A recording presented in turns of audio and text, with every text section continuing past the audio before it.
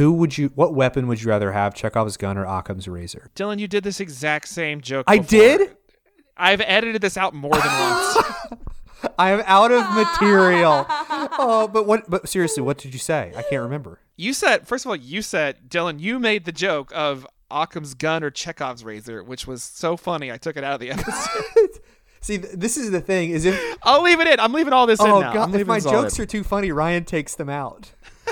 What you guys don't know is this is like Chelsea's the funniest person on this show because I edit Dylan all the way out. Oh my God! You just Occam razor both of us in the throat. California,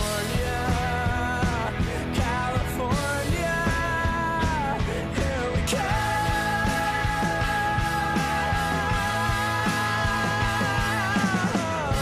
Keeping Up with the Coens, an OC box set rewatch podcast. Hello and welcome back to Keeping Up with the Coens, episode number 8. We have not yet been canceled from the internet. We are still going strong. My name is Ryan Drake, coming to you from my bed in Oklahoma City, Oklahoma. I'm joined, as always, by my two best friends. They're the only two people I'd want to open a restaurant with. Starting with, let's start with Dylan. Dylan Irwin this week. Hello, Dylan. How are you? I didn't have a quip prepared because I'm so used to going second. I'm also coming to you from Ryan's bed. I would love to start a restaurant with you. I want us to bring in your bed, and it have gourmet Dunkaroos, and that's all that we serve. It'll be great. But I'm doing well. To answer your initial question, I'm doing great. You literally didn't answer my question, and then said some dumb bitch shit, and now here we. And now you get to pick up the pieces. Hi, everybody. Exactly it's great to be here. It's welcome back to Coens, the podcast. Hey, Chelsea and Chelsea Trinidad in Tulsa, Oklahoma. How are you doing? Well, I'm laughing to myself because I'm realizing if the three of us were to open a restaurant together, first of all, I never would with you guys. I'm smart enough to know you never mix friendship and business. But also, I'm pretty sure I'd be like the Caleb in the situation, and I don't know. I'd figure out something, footing the bill, but then figuring out some conniving way to like screw you guys over. I don't know. Just you can own yourself, and it's okay. I'm totally fine. Wow. You know what? If you can't troll yourself, you can't troll anybody else. I feel like I am the Sandy and he's the Tate in this situation, so it makes sense. Yep. Okay. We have 4 more episodes of the OC to dive into on this episode. This is disc number ? Dylan, where are we at here? I don't know what disc number this is because I don't do numbers. I do know that this bears 2 images. This is the Tate, Donovan, and Julie disc. So we get 2 people on a single disc, and I mean, considering all that's packed into this disc, I think it does need 2 people. Tate and Julie disc. I will just say before we get too deep into it, like the Tate and Julie interactions that exist on this disc are incredible. I even had notes about how good they are with each other, even in their post-divorce life. Their chemistry is so natural. It really is. They're both such good actors in different ways. Like Julie's so good at being the bitch, and Tate is so good at being like lovable. That like the lovable chump. whenever she's being a bitch and he has to be kind of a bitch back to her, it's just really great. That's the superior Tate Donovan, I've decided. Much like Luke has so many different versions of his personality, a couple of which we meet on this disc. I wrote the same thing. Yeah. I feel like Tate also has... Tate contains multitudes.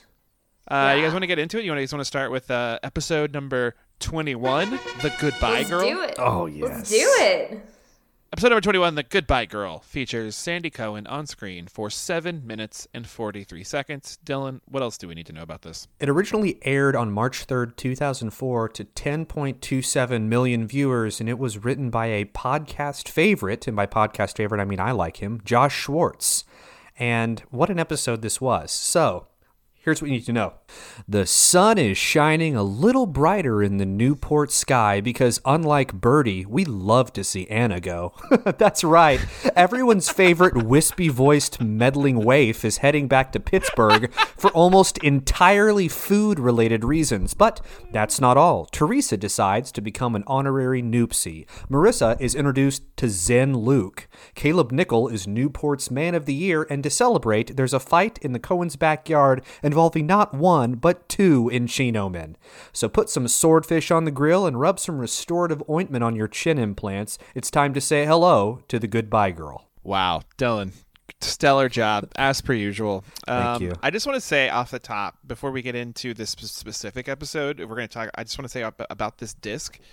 You guys both said that you liked this disc or that it was intense. I didn't love it. I just have a lot of questions about this Teresa Eddie situation.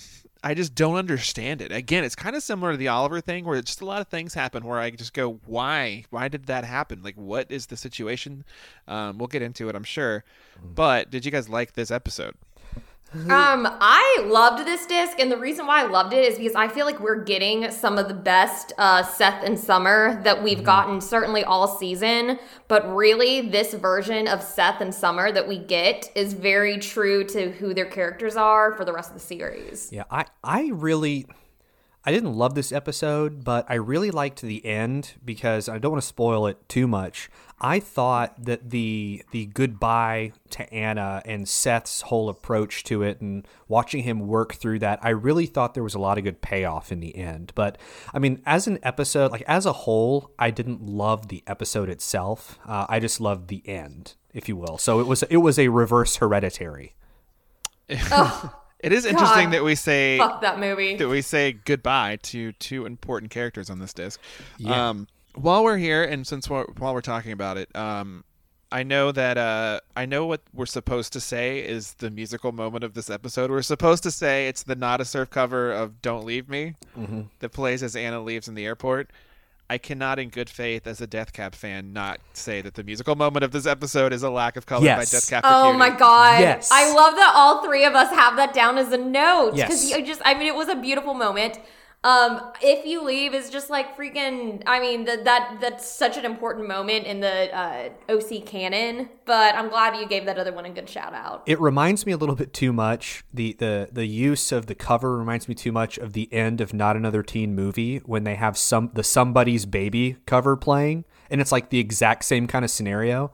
But I have a weird memory with the Death Cab song. I remember this was the first time I'd heard A Lack of Color, and the first time when I was like, and don't judge me too much, the first time when I was like, okay, I'm kind of into this Death Cab thing. And I specifically remember that the precise moment where it turns from that finger-picked guitar into the strumming and Ben Gibbard starts crooning. And I just, in my mind, whenever I hear that song, I see Sandy Cohen walking up the grass to talk to Kirsten, who's drinking by the pool, to this day. So this is absolutely a music moment, and I think this might be the first time that Ryan and I legitimately agree about something on this podcast, which is huge in itself. Also interesting, Dylan, that you brought up that Not Another Teen Movie cover of Somebody's Baby, because as you said it, I remembered it, and I was like, wait, I'm pretty sure I know who sings this, and I just double-checked it to make sure I was correct. That is a Phantom Planet song. Phantom Planet did that cover. Oh my gosh. Yeah. That's really cool. There we go. All right, we should probably get into the episode. Yes. Okay. So right out of the gate, we have some great Seth and Ryan banter, talking about his kiss with Teresa, what kind of kiss it was. Some of my favorite lines in the episode, whether it was a Christina Madonna peck, a Britney Madonna smooch, or an Alan Tipper Gore lip lock. I think that those are amazing units of kiss measurement that should always be used. Very timely. Very of the time. Oh yeah, but things get a little bit awkward because Teresa shows up and decides, I'll take you guys to school. It's on my way to whatever it is I'm doing, which we learned is That's nothing. on my way. I'm taking the day off from unemployment to take you to school today. And they're all cool about that, but then all of a sudden Marissa shows up and she's saying the same thing, and we have a little bit of tension in the room. And of course, as is par with the OC, both of the women end up leaving, and Seth and Ryan have to hitchhike. Could have taken the chicken truck they took to the Mexico motel. I have this vision of bad boy Ryan getting on his bad boy bike, and then Seth jumping on his pegs, and them just riding to school that way. I feel like that would be. Does she apropos. cover his eyes kind of like Marissa did? Oh yeah, that's we're all about safety here on Cohen's Pod, and I don't approve of that. So of course Sandy does the dad thing, except he's not actually Ryan's dad, so it's awkward, and he's trying to figure out what Teresa's deal is. Is she going to go back to school? What's going on here? I'm trying so hard to not do a Sandy Cohen imitation, so I'm just going to move on. Flash cut to the school, and we get an Edwin McCain crooning style of Luke. I call this my God. This is Zen Luke that I'm referring to. This is incredible, Luke. It was such a I vibe. refer to it as perfect Luke. Yes, and Marissa has It's such a vibe. Like he's sitting in a courtyard. Oh, yeah. Casually strumming his guitar. Like, I don't know, did people bring guitars to high school? I don't remember that part of high Dylan school. definitely did. I did 100. Oh 100%. God, you were that dude. Yeah, why did you bring a guitar places? Like we went on a weird college retreat and Dylan was like, "Oh, I have my guitar." Like, did you bring them to frat parties too? He thinks it will get him laid. I mean, it probably did. I'm going to say the answer to that question is a question back to you, which is how many people sat and sang along when that guitar came out? Oh, I mean, if we were even at college age, that was just an easy yes. No. So, okay, fine. Fair point. But at high school, if you sat and sang, people would think you were a fucking loser, and they would be correct. Oh, absolutely. It's like when you're a dude and you have a dog, or if you're like a young dad and you have a baby. This is just like the first. This is like the first version of that, where it's like, oh, something I can talk to this guy about. Let's go. Anyway, guitar. So, something important about this scene, though, is that I'm glad that they kind of showed Luke and Marissa having a conversation because it reminded you, oh yeah, they dated for like 10 years. You know, they have a history, they have a tenderness about them. And because we never got to see that as a viewer, we kind of only saw angry Luke and then she was with Ryan. I think that was an important reminder to kind of reset and recalibrate the stakes here. I have this note that just says this is the beginning of the end because Luke is becoming too good for Newport. He's too pure, this version of him, and so it's bittersweet. You could tell that like his arc was over. Like at this point, he's just there. Yeah, I just wish he could have stayed. But he did talk about like once you tell yourself you can't change anything, then you'll move on. And I was like, that's just like kind of a flexy way to tell Marissa like I've moved on. You know what I mean? Yeah, and he's basically just telling her like I don't care about you anymore. Do you think Luke could potentially also be one of the Goodbye Girls? Oh, no, because he doesn't make his exit for a while. Don't pretend like this is profound, Chelsea. Yeah, that was dumb. I hope we kept in all 5 minutes of silence. Okay. Well, I will say I made that reaction because I'll be honest, I was looking down at my phone at a text message. That's why I kind of it took a while to like absorb in my head. That's my role. I'll be real. I'm not a complete moron. I didn't just laugh at Dylan's terrible joke. Anyway, okay, so I have a question quickly. Do they not drive themselves to school every day like Seth and Ryan? Do they have a ride to school every day and we just don't ever see that? Like I don't understand why they couldn't just drive themselves. I don't think that either of them technically have a car. Okay. Or maybe I think they're always driving Sandy's or driving Kirsten's. Okay. Or it's just some kind of shared family car. I don't know. It's some one of the adults' car. The car serves its purpose. They have a car when they need one, but when it serves the plot, they don't. So we're in the school now, and we find out that Caleb is on the cover of Riviera magazine. He's been named Man of the Year for totally legitimate reasons, I'm sure. We also find out that Summer's dad is a plastic surgeon, so she knows quite a bit about plastic surgery. So that's all good and well, but this is where Anna shows up. Again, her hair is a little bit longer. I don't know why I immediately noticed that, but she tells Seth that she's leaving. She's going back to Pittsburgh, and of course Seth automatically thinks it's because of him, so he starts asking her why she's leaving. And I didn't actually write down all the reasons why she's leaving, but the ones I remember are that she misses her friends and a whole bunch of different types of food and restaurants. I wrote them down because I thought that the way she described it was incredibly beautiful and nostalgic, and she's saying this as lack of colors playing, and Thank she you for just doing painted Dylan's this job, Chelsea. I mean, she painted this really beautiful picture of like the little hamlet known as Pittsburgh. But she talks about her little dog Swifty that she left behind with her aunt, and peanut butter cup pie, and going to this record store to get vinyls, and she talks about the seasons and wearing sweaters, and I thought it was like a really beautifully written little passage. Yeah. She did not mention cleaning her feet, just for the record. No. She did. She's going to walk back to Pittsburgh. The whole plane thing was just a joke. She's walking barefoot. It's funny that you mentioned her hair because I have a note right at the same spot that says everyone has crazy hair for these episodes.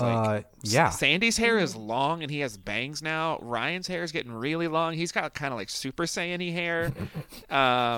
And like Marissa has bangs for like 2 or 3 of these episodes. And then they miraculously disappear later. It's the strangest thing. Yeah. So she's leaving. She seems to be happy about it. Seth is not happy about it, which we now know what Seth's main drama is going to be this episode.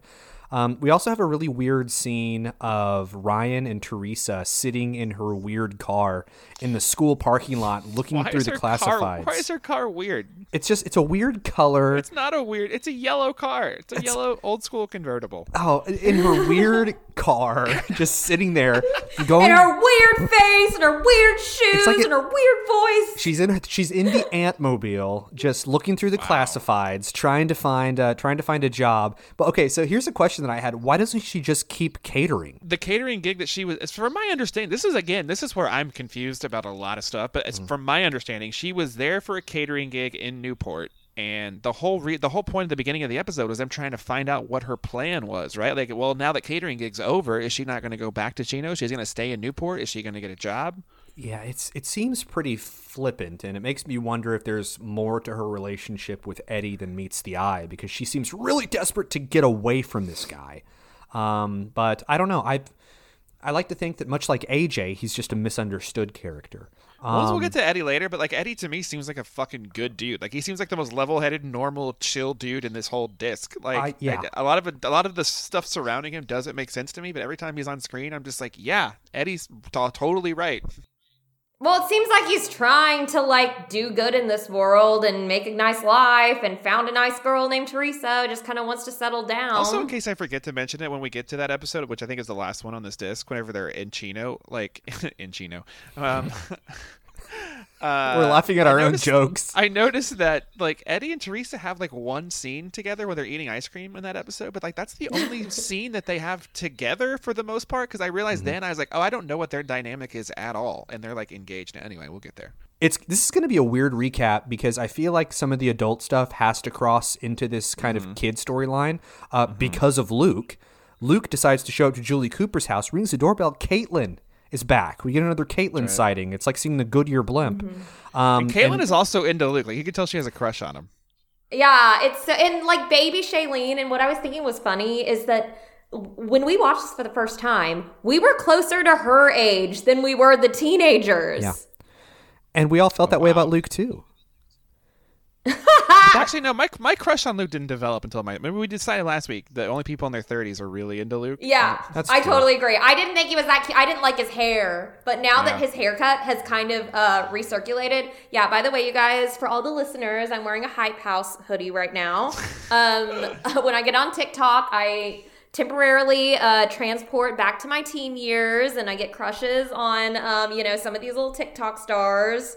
These TikTok boys. Yeah, they all have that weird Luke haircut with the part in the They really center. do. Sephiroth hair? Chelsea's a cougar for the TikTok boys. I know. Which, by the way, Lil Huddy, if you're listening to me right now, Lil Huddy, like, I'm down. I will put Wow. you on my laminated list. Oh my like, gosh. I don't know. He has these a girlfriend. people. What? He was dating Charlie D'Amelio, but I think they broke up. I think he like cheated on her or something. Are didn't these know that. who are these TikTokers? Yes, Charlie D'Amelio is like the biggest TikToker. She's like she's like an A-list celebrity now. Oh, geez. Yeah. Well, I feel 16 years old. old. So we have this awkward exchange with Caitlin, and then Julie shows up, and then the best exchange ever, Tate Donovan shows up with his Shakespearean-like timing, and we get some pretty solid lines of Julie explaining why Luke is there. They're all related to computers.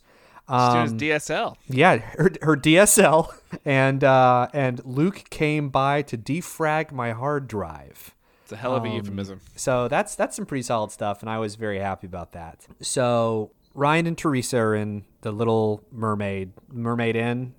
They're in the Little Mermaid? They're in the Little Mermaid. They play Flotsam and Jetsam.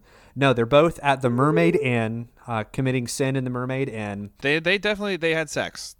Oh, 100%. And they woke up, again, back to the hair thing. They woke up, neither of them have sex hair. Also, Ryan woke up with absolutely no alarm at all. He just naturally woke up. Yeah, ready he to, just like woke no. up. He just woke up and was like, I guess it's time to go to school, which I am very envy of. Seth, of course, is incredibly self-absorbed during this entire time because Ryan is trying to explain to him that Teresa might be leaving. He doesn't know what's going on. He said, no, I thought Anna was leaving. Which one's the goodbye girl? Seth thinks everything is about him. So that is a terrible part of the relationship. At this point, Seth actually says, I think that Anna is leaving because of me. I am the reason, not the reasons she told me. It's 100% my fault.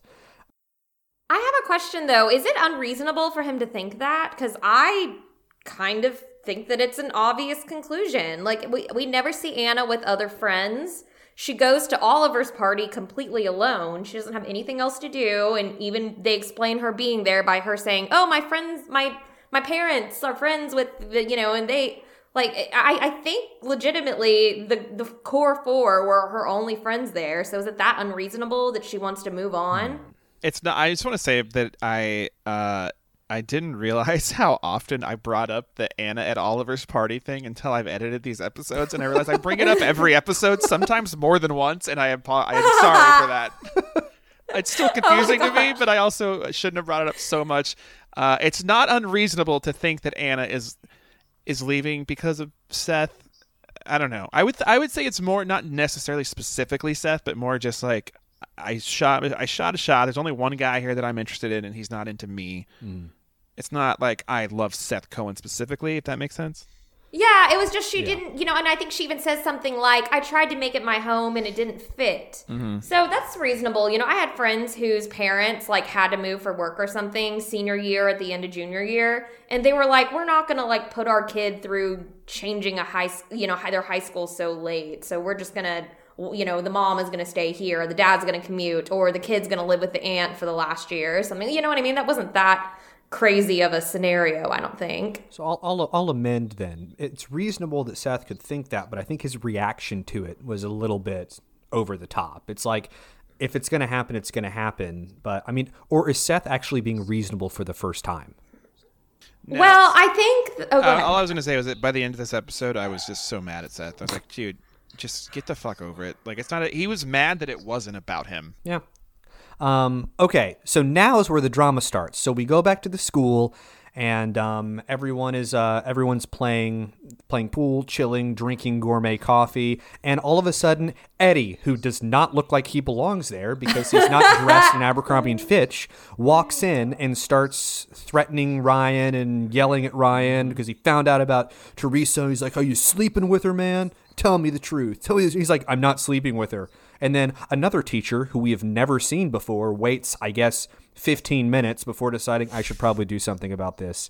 And he walks up and he says, "This lounge is for teachers or staff and students only." And Eddie, because he's a good guy, follows the rules and leaves. It is weird that he went to high school. I would never just if I was being Chelsea and trying to date an 18-year-old, I would not. And I thought they were dating someone else in high school. I would not go to that guy's high school and be like, "I'm going to talk to you about this in front of everybody at your high school."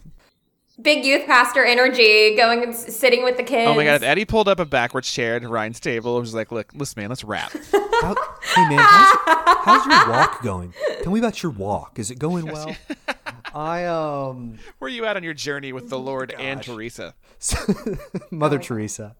So, Marissa, of course, is trying to overcompensate and wants to be everyone's friend. Okay, I'm gonna push back on this because I have a note about this as well. Marissa is chill as fuck right now. Like, she's cool and she's chill and she's just kind of around. My note was just like, what's Marissa been doing besides being outside and being preoccupied with whatever's going on with Ryan and Teresa? Cutting her own bangs. Outside of that, she's not in the show. Like, those are the only times we see her. So it's just like, she seems super chill right now. Apparently she's I guess she's still sober from rehab or from the therapy and stuff. She just seems cool and normal and good right now. Yeah, so she says to Ryan, she's like, "I want to hang out. Let's all hang out with Teresa." And Ryan even asks her, he goes, "Why would you want that?" And Marissa kind of has a badass speech. She says something along the lines of, "I've always gotten what I want." And she didn't outright say, "I want you back in my life." But she was basically kind of like, "I'm here and I'm not going anywhere." And then she even lends Teresa a dress to wear to the party that night. So I was going to ask you guys about that. because I don't think that Marissa was necessarily being manipulative. I don't think that it was necessarily her being sneaky. What do you guys think? I think that this show has like a rotating, like, what's like the chaotic good, or like the natural, what is that called? Lawful good, lawful, like chaotic good, What's the best one? Like the best good? lawful good. I think, okay. So I feel like that just kind of rotates around. And like a lot of times it's Ryan, a lot of times it's like Sandy, but like now it's Marissa's turn to be like the good person who's just being a good person to everybody. You know what I mean? Because you need that in a television show. And like Ryan's being kind of manipulative in specific situations here, especially with Teresa. Yeah. So he's not as good, and it's just Marissa's job now to step in and be like the good person that's legitimately good with good intentions and like wants to be friends. I don't think she was being manipulative at all. Yeah, did either of Yeah. you get the vibe? I did on this watch through, because I'm seeing more mirrored storylines on this watch through. That Marissa is kind of playing the role that Anna played at the initial, I'm going to help Seth get with Summer, but also kind of because I like him sort of thing. But she is playing that role for Teresa and Ryan. Did you guys get No. that impression? I think it's different. I think Marissa didn't have I think Anna wanted to hook up with Seth, and her plan was to sweep him off his feet by spending time with her and making him forget about Summer. And I think Marissa is 100% pure intentions, just wants to be friends with everybody. She wants Ryan and Teresa to like work out. It's because she talked to Zen Luke and she saw the value of the middle way. She heard Luke's song and was like, "My life is different now." This saving strums. There's two things I want to talk about for this episode. Thank you for cutting Dylan off right there. I appreciate that. Dylan, me and Ryan have shit to do tonight. No, just kidding. Well, first of all, there's a storyline we have going on about Sandy and the Teamsters that we need to touch on real fast, and then of course the pinnacle of the episode, the party. So let's get to the party before we get to adult land. So we go to the party. Caleb is, of course, accepting his award as Man of the Year, which in true Caleb fashion, he doesn't really care that much about. And Eddie, of course, having seen the scene that you all already described, which is they're at the Little Mermaid and the lights go down and Eddie is Oliver-like watching from his car outside, and he assumes the lights went off. That means that they're doing it. Okay, again, that's a weird Eddie moment. That is a weird Eddie moment because like he parked outside the motel. I guess somehow he knew that's where she was staying. I don't know why he didn't just go to the door and like talk to her. I don't know why he just, I guess, assumes that the lights going out means they're having sex. Like I've hooked up with the lights on plenty of times. I've done a lot of things with the lights off that were not sex plenty of times. He just really made a leap in logic there. Maybe they were just playing video games. They wanted to make sure that they could see the screen. That's all they were doing. Could have been that.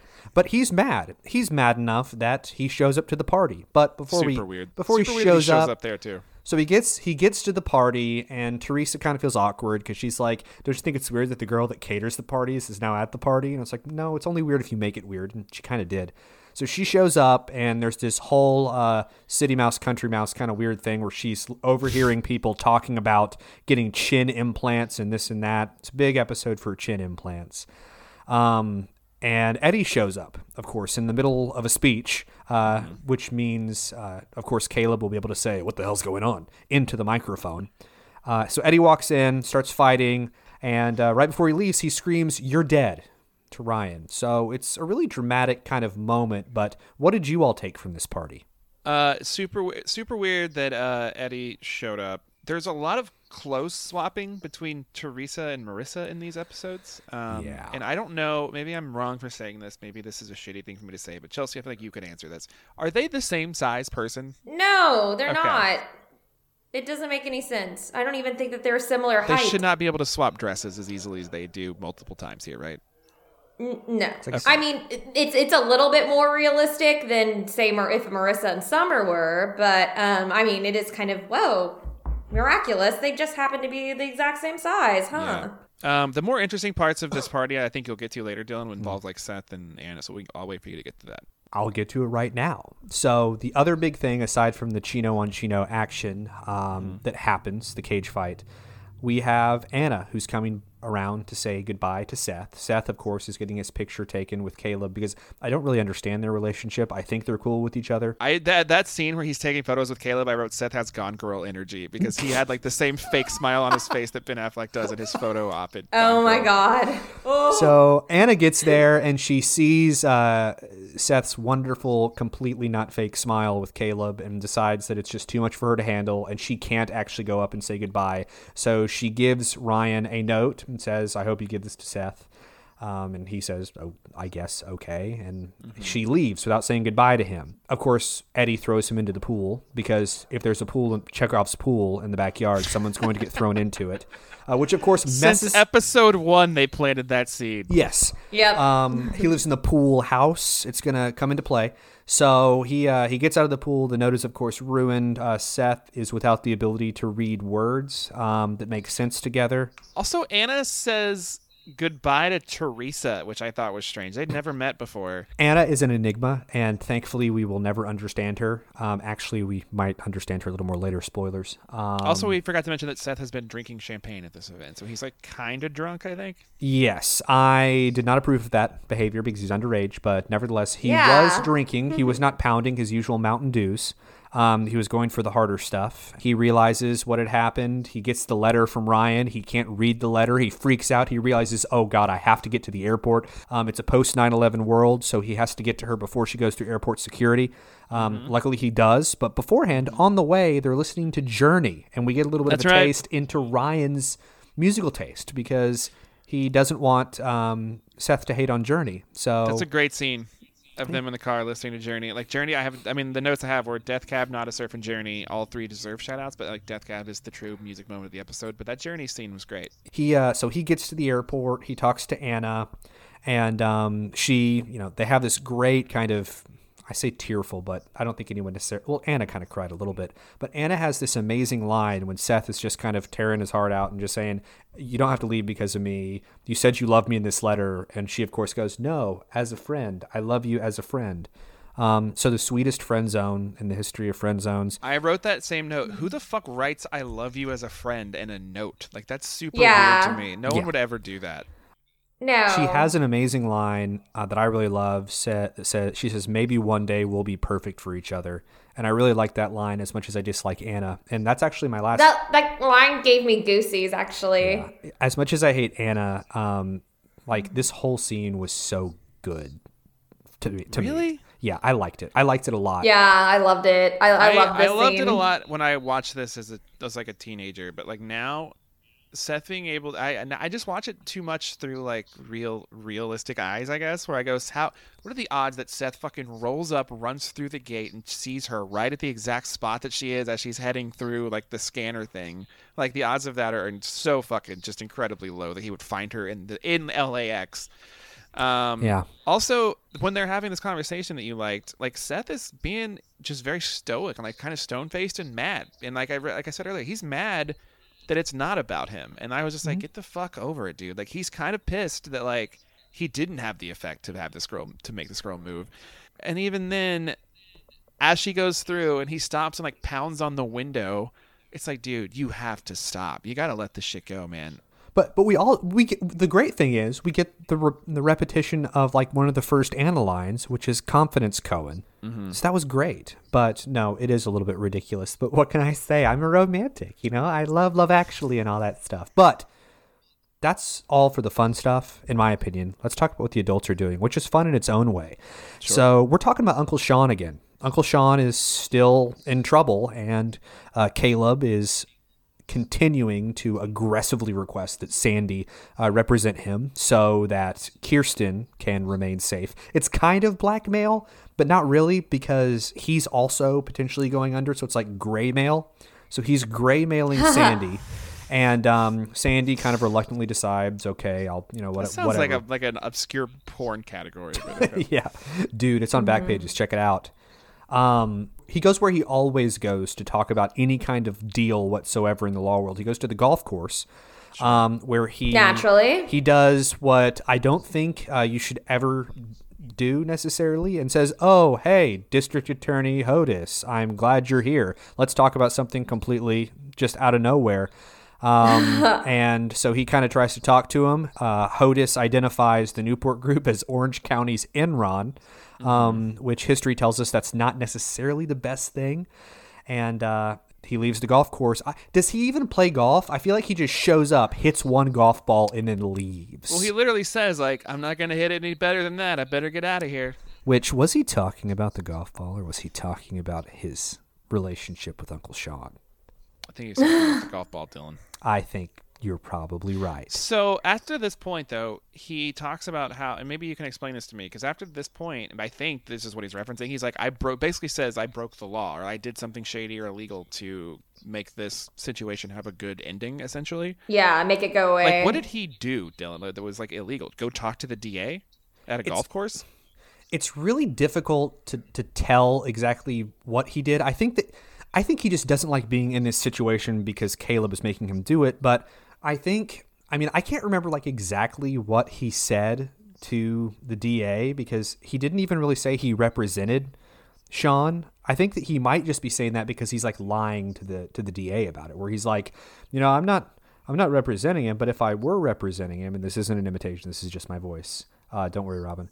If I'm not really representing him, but if I was representing him, what kind of deal, could you get for him? So, it is kind of a sticky situation because, like, as an attorney, if you're representing someone, you should represent them. And if you don't have that attorney-client relationship, that's kind of an ethical, not a good place to be in, because the reason why you have that relationship is so certain rights can attach to a client. So maybe he was saying that he was doing something illegal by claiming to represent someone that he didn't. But that was as far as I could go analysis-wise. That was just another thing I was confused about on this disc. To me, it's also surprising that Kirsten's so naive about the situation. You hire a consultant for the Teamsters and you're in construction. Has she never seen a Martin Scorsese movie before? Seen The Sopranos? Yeah. Like, has she not seen The Sopranos? Like, either she really was naive and she's not as involved in the business as they would like us to believe. Or she was drunk. Yeah, or she was drunk. Very easy solution. That's pretty much what happens in The Goodbye Girl. I just want to say my favorite moment of this episode that we didn't touch on is that when Ryan and Eddie get into the fight, did you guys see who comes to help him in the fight?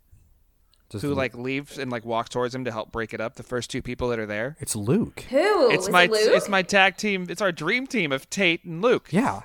They're always there to do the right thing. Oh, that's right. Our two favorites. And isn't this also So cute. after Luke and Julie had that weird kind of back-touching interaction, and they look back and Tate just has this knowing smile, like, I know what you're up against. I think Tate kind of knows that they're probably fucking, but he also thinks that he's done enough to stop it from continuing at that point by having that weird conversation with Julie.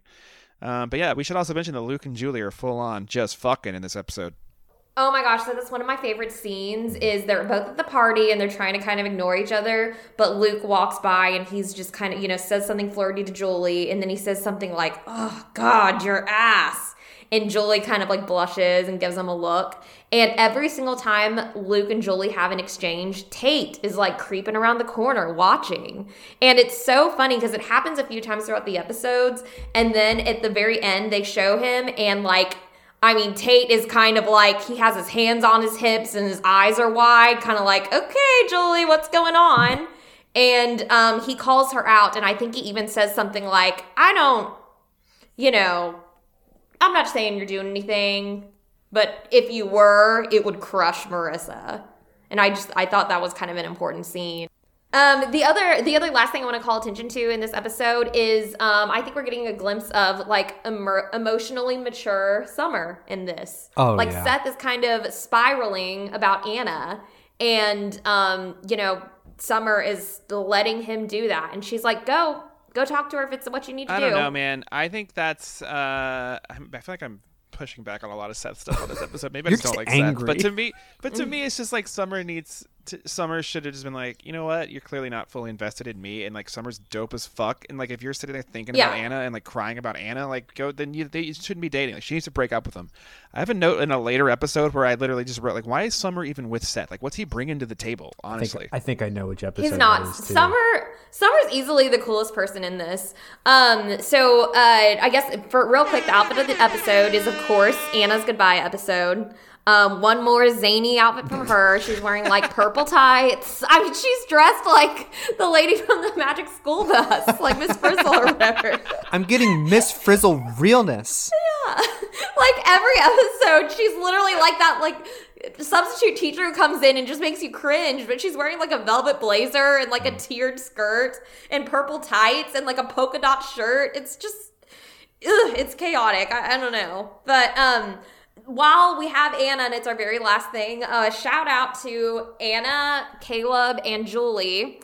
All three of them are also in Entourage, and all three of them basically play the identical characters in Entourage that they are in the OC. I guess it's time to announce our next podcast, which is keeping up with the Entourage. Keeping up with the turtle. Yeah. actually, you know what? There's also like another iconic Jew, so I'm on board. That's Well, Chasing the Chases, you can call it that. Chasing the Chases.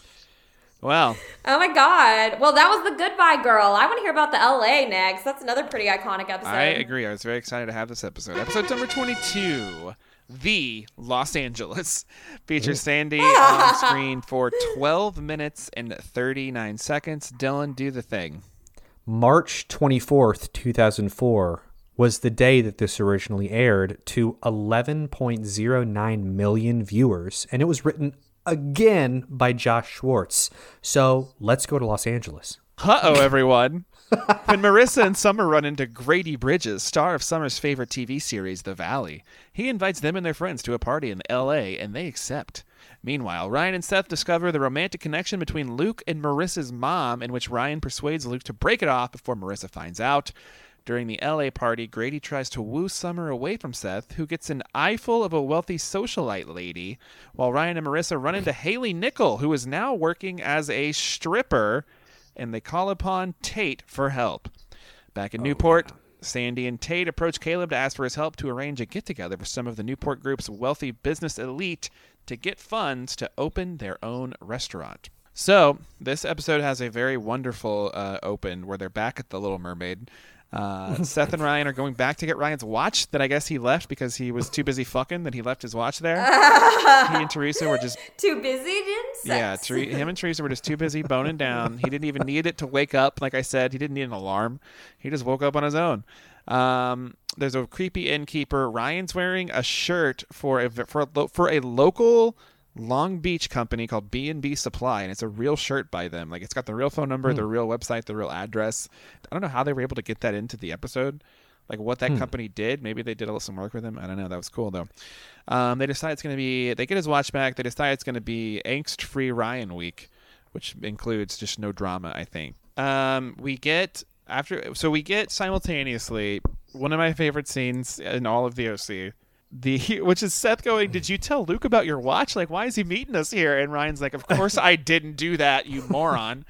And then they see Luke stepping outside of a hotel room. Julie Cooper steps out immediately after him. They start just making out, and then he runs away from her, hops like the barricade, and like runs away to his truck as she slaps him on the ass. Great scene. As they're saying this, Ryan and Seth like run away to like hide behind a car, which is just ominously parked in the middle of a parking lot with nothing else around it. But we also, in my opinion, we get the musical moment of the episode right off the top, which is the Vines' Ride With Me. Love this song by the Vines. The Vines had two big hits. This was one of them. And God, this song is just so much fun. Like, when you listen to this song, you can't help but like smile and like have a fucking good time, and which is kind of funny for this context of this episode. But Yeah. Is Ryan still there for you? No, Ryan's gone. Where did Ryan go? He finally left. It was like he did the TikTok thing where it's like, boom, it just vanished. Ryan's like, I've had it. I'm out! Let's see if he comes back. That's so funny. And I hope he keeps this in. Guys, you're witnessing Ryan quitting the podcast live. No. Here you are. Sorry. Hi. Am I back? I was convinced Yeah, that you you're had back. finally decided that you had enough of me. You just left the show. Yeah. It's like a TikTok transition where you go like this and you're just gone. Like Dylan's talking again. I just can't handle this tonight. I'm sorry. I'm gonna go make fajitas. Bye. Um, No, that's what happens when I record in my bedroom. All right, I'm gonna pick it up back at the pool house. Is that where we are? Right? I don't know how far you guys went, but yeah. So we're back at the pool house. Ryan and Seth are having a little debrief the next morning after seeing Luke and Julie making out. They decide they should not tell Marissa about this, which again goes back to what I said earlier. Whenever they caught Caleb and Julie hooking up, Ryan was very quick to tell Marissa, but for this, I guess it's a little different because it's her ex-boyfriend. I don't know. Seth has an interesting line where he's like, I mean, I know how he could do it. I mean, it's Mrs. Cooper. So I guess Seth is like also attracted to her. I mean, she's only 34. Yeah, 34 is the new 24. I mean, 14. No, that didn't work. Let's just stick with 24. Wow, Dylan. Wow. Okay. We're still. They, I'm a cop. yeah, and you just passed. That the was a test. test. Yeah. Seth thinks that Ryan should like take the lead on this. That was actually a really funny kind of running joke throughout the episode. Is like they're a team, but like Ryan does all the work essentially. We see Summer and Marissa at the beach. Marissa is saying that maybe she needs to be alone. Maybe she needs to stop dating. Maybe she needs to like find herself. And while they're out there, they run into Colin Hanks / Grady Bridges, which is a hard name to say. Grady Bridges plays The Earl Juror. The rural juror. Grady Bridges plays a character named Jake Needleman on The Valley. Jake Needleman is the most Jewish name possible, so you know that this is like obviously kind of a parallel to Seth Cohen and Adam Brody. Yeah, and it's called The Valley. I guess Grady invites Marissa and Summer to his birthday party. Like they just they're like there. He just like, yeah, you two girls are here. You should come to my birthday party in Los Angeles tomorrow. Oh, this makes me mad though, because so obviously Summer's really excited to meet him and she's fangirling out. She's like, oh my God, I watch all your episodes. It's my favorite show. And then he kind of turns to Marissa and Marissa goes, actually, I've never seen your shows, in her weird transatlantic accent. But it's a continuity error because in the previously on, She was they watching literally it. show a clip of her watching it. I didn't Yeah. even realize that. You're right. I didn't even realize that though, because I actually thought Marissa was like doing the right thing. I was like, I respect her for just being like, I've never seen your dumb show, but she totally has seen his dumb show. She was trying No, to play whatever. cool. I hate when people do that. Like I feel like I was listening to a podcast and celebs are like, I hate when people come up and they're just like, oh, my mom loves you, or oh, can I get a picture for my cousin? Like, no, dude, you want a picture for yourself? Just say it. It's cool. We can like each other. It's fine. And like, I totally get that. Like, I feel like if I was, I don't know, I obviously don't have that many celebs. Well, no, I'm saying if run-ins, but- Marissa had never seen the show, I would have respected her for just saying I hadn't seen your show and not trying to kiss his ass. Okay. Yeah. Well, Summer was already kind of like taking that for the team. So. Well, there's a great moment when they come back. They're back at Fancy Pants High School the next, or right after, maybe the next day, maybe it's the same day. I don't know. But they run into Ryan and Seth in the hallway, and there's a great line where Summer says, "We have big news. Nothing you could tell us could top this." And then Ryan and Seth like share a look of like, "Oh fuck, yeah." Summer tells them they're going to LA for Grady's birthday party. She has photos. I guess she took photos with him, and they make reference to the fact that selfies or pictures are the autograph of the 21st century, which I kind of feel like we all agree with now that it's 2020 and no one gets autographs anymore, right? Yeah, no. Yeah, I mean back then the cell phone pictures that you take were so fuzzy and pointless. Oh my god! Sidebar: I recently, just last week, found my old photo bucket, which is full of photos from like this era of like my digital camera era and cell phone, my first flip phone era, and there was like 700 pictures on there. Like all my graduation photos and shit were on there. I hadn't seen them in years, but I was like, oh man, I want to download all these photos, and I downloaded them all, and it was like 40 megabytes for all these pictures. Oh my god, It's like, I thought it was that's gonna take forever. It took 2 seconds. So they say they're going to the birthday party tomorrow night. Seth and Summer kind of go away to argue about Seth being jealous or whatever. Ryan and Marissa are just awkward in the hallway now. Like they don't really kind of know what their vibe is yet. They haven't figured it out. Next time we see Ryan, he's confronting Luke in the Fancy Pants High School pool hall. Luke's playing pool. Ryan comes up to him and just goes, "Hey, have you fucked Julie Cooper lately?" Oh my gosh, that was awesome. And Luke, first of all, he lies and says, "Oh, it's not what you think." And then he immediately says, we have a real connection. I've never felt this way about another woman before, which is just makes me feel so bad for Luke. Luke gets a shitty deal in this disc, by the way. Like, it is shitty that he's fucking his ex-girlfriend's mom, 100%. But if he's truly feeling this type of way about her, like, you can't help but feel bad for him. And I kind of think that he does. Yeah. Whether or not he realizes it's not real or not, he does feel that way. Yeah. He's still golden retriever Luke, and he's still minor, and ultimately more of the fault falls on I think Julie. he's 18. Like, if you were... Yeah, he is 18. They made a big deal out of it. Oh, he is? It's kind of like the deal that Sandy got for Uncle Sean. It's like, it's legal, but that doesn't mean it feels right. It's legal. It's not ethical. Yes. Yeah. Yeah. So Ryan basically tells Luke, like, Ryan and Luke had such a good, like, dynamic during the Oliver saga. Like, they were buds, right? Like, they were friends. And now Ryan's being they're kind of a dick to bros. Luke. I don't know why I'm such a Luke apologist. I feel so bad for Luke now. But I just, like, Ryan's being kind of a dick. I do He's like, too. Luke's being like, I really like this girl. And Ryan's like, it has to end. End it with this person that you really like, messed which up. sucks. Ryan's just being very dismissive of Luke's feelings, which is kind of the theme of this disc, but whatever. We see Seth watching The Valley. I'm just going through all the kids right now. We'll get to the adults in a minute. Seth's watching The Valley, trying to catch up and see what he's up against when it comes to Grady Bridges. Ryan notes that Grady looks like Seth because he's geeky and sarcastic, which, again, I hate that that's the trope that that Seth has been, like, assigned. Like, he's the geek, which I don't know. Marissa comes over Marissa comes over / Ryan goes to... Oh, okay. Marissa comes over, and I wrote / Ryan goes to her house because Ryan steps outside to talk to her outside. Okay. I have an equally bizarre note, and I think I know what I meant when I wrote this, but I posit a question to you, and it's, does everyone technically live in Marissa's By the house? end of this disc, we get some resolve about where Marissa actually lives and whether she does or does not live outside. I can't. Yeah. So Marissa comes over / Ryan goes to her house outside. She says she needs space. Again, if you're looking at this from like an altruistic way, it's like Ryan is trying to do the right thing, but at the same time, he's being manipulative, I think. Yeah. Where he's basically saying, she's saying, I need space. Like, we need to learn to kind of be friends, and we need to do that. We need to kind of do our own thing for a while. And Ryan's just like, oh, you want to start that immediately?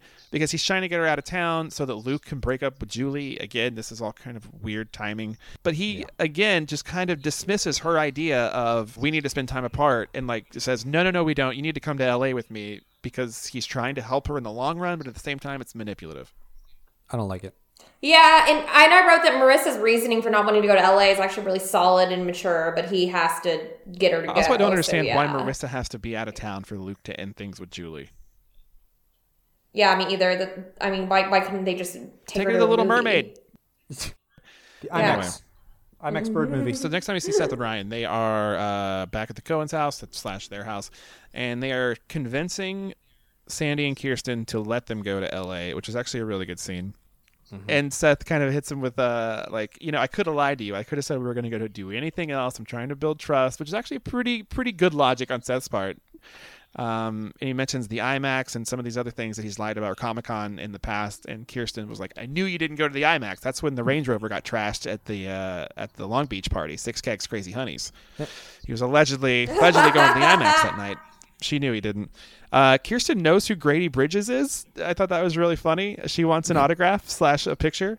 And when they finally agree, I don't know if you guys noticed this, when they finally relent, and Ryan chimes in and says, like, hey, we'll be back by midnight. No drinking, no drugs, no fights, which is 3 good rules to live by.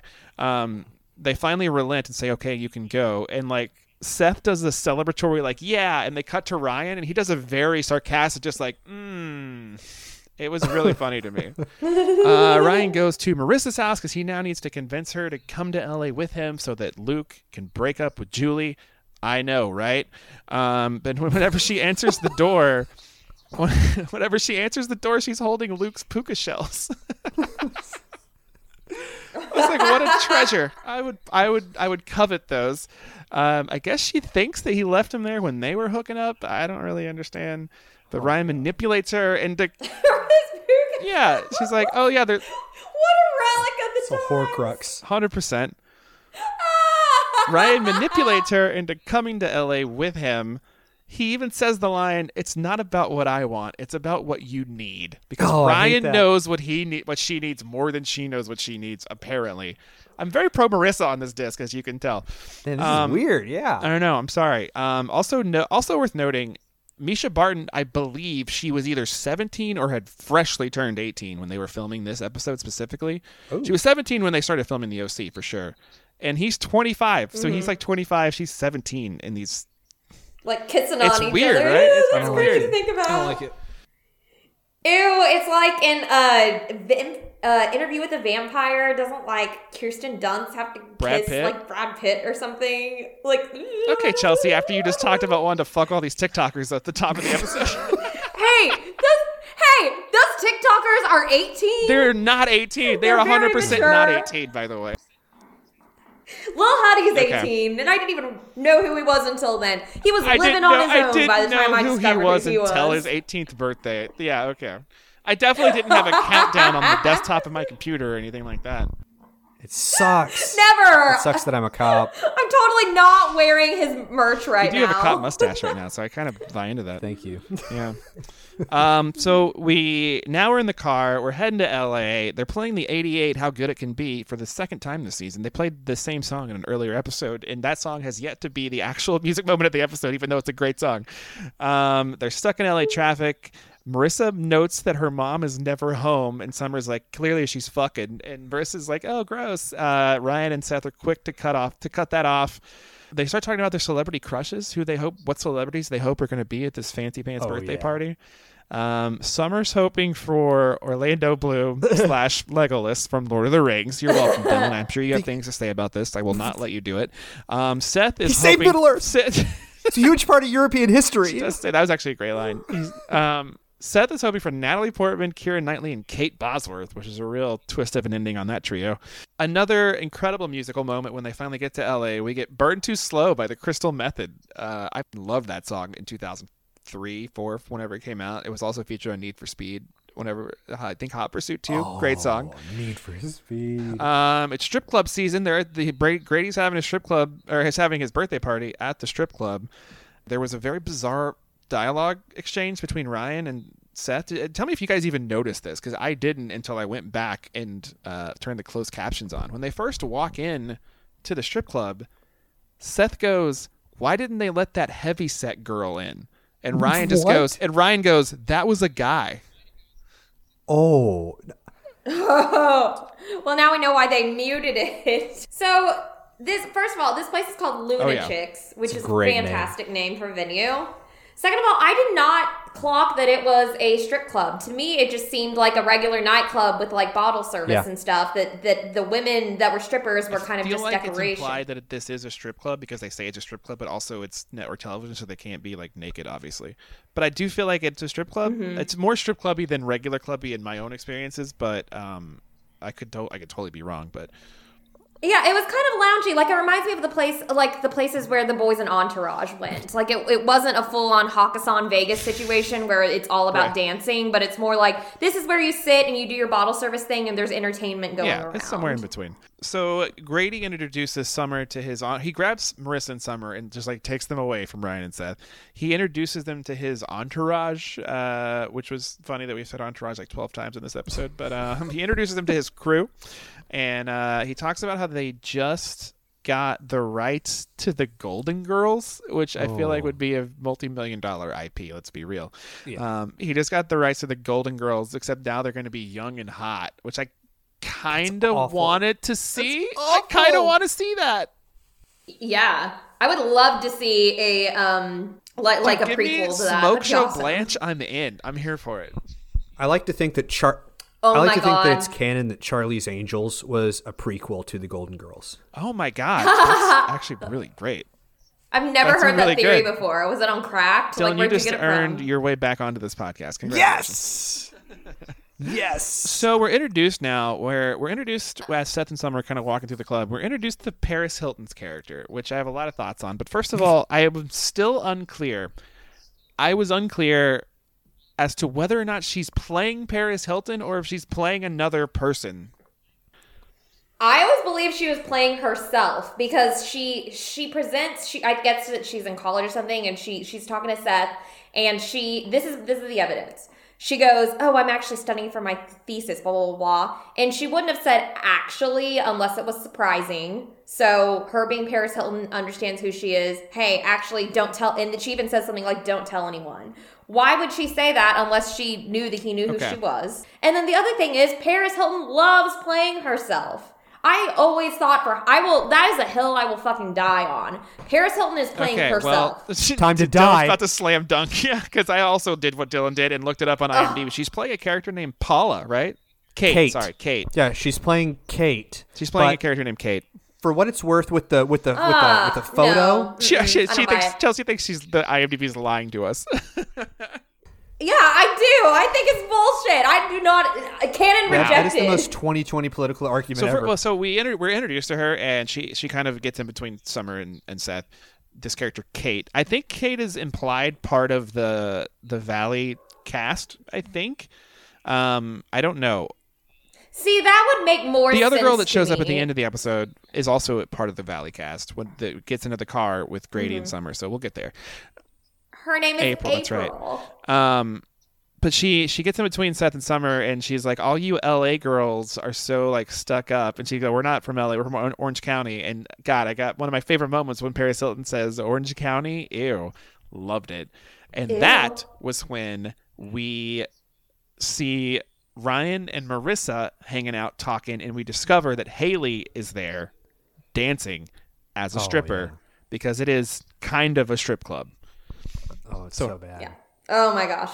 And she has like terrible stripper hair too. Yeah. It's just, whenever No. Seth I want sees to her- say it because Do I it. have a whole note about this. Okay, I'll save it We'll for get you. there. We'll get there.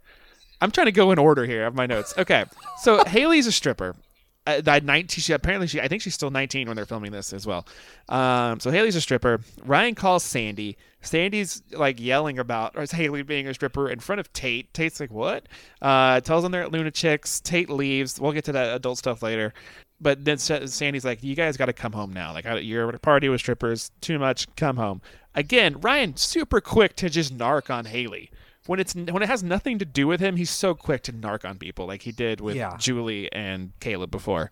So back to Grady. He's with his posse. He's with Summer. They're doing a round of shots, and Grady cheers to me in all my glory, which I loved. Fucking loved that. Total Adam Brody line. 100%. So speaking of Adam Brody, Seth and Paris Hilton are at the bar now. This is when they start talking about her thesis. Her thesis is on magical realism in American literature. Dylan, do you have thoughts?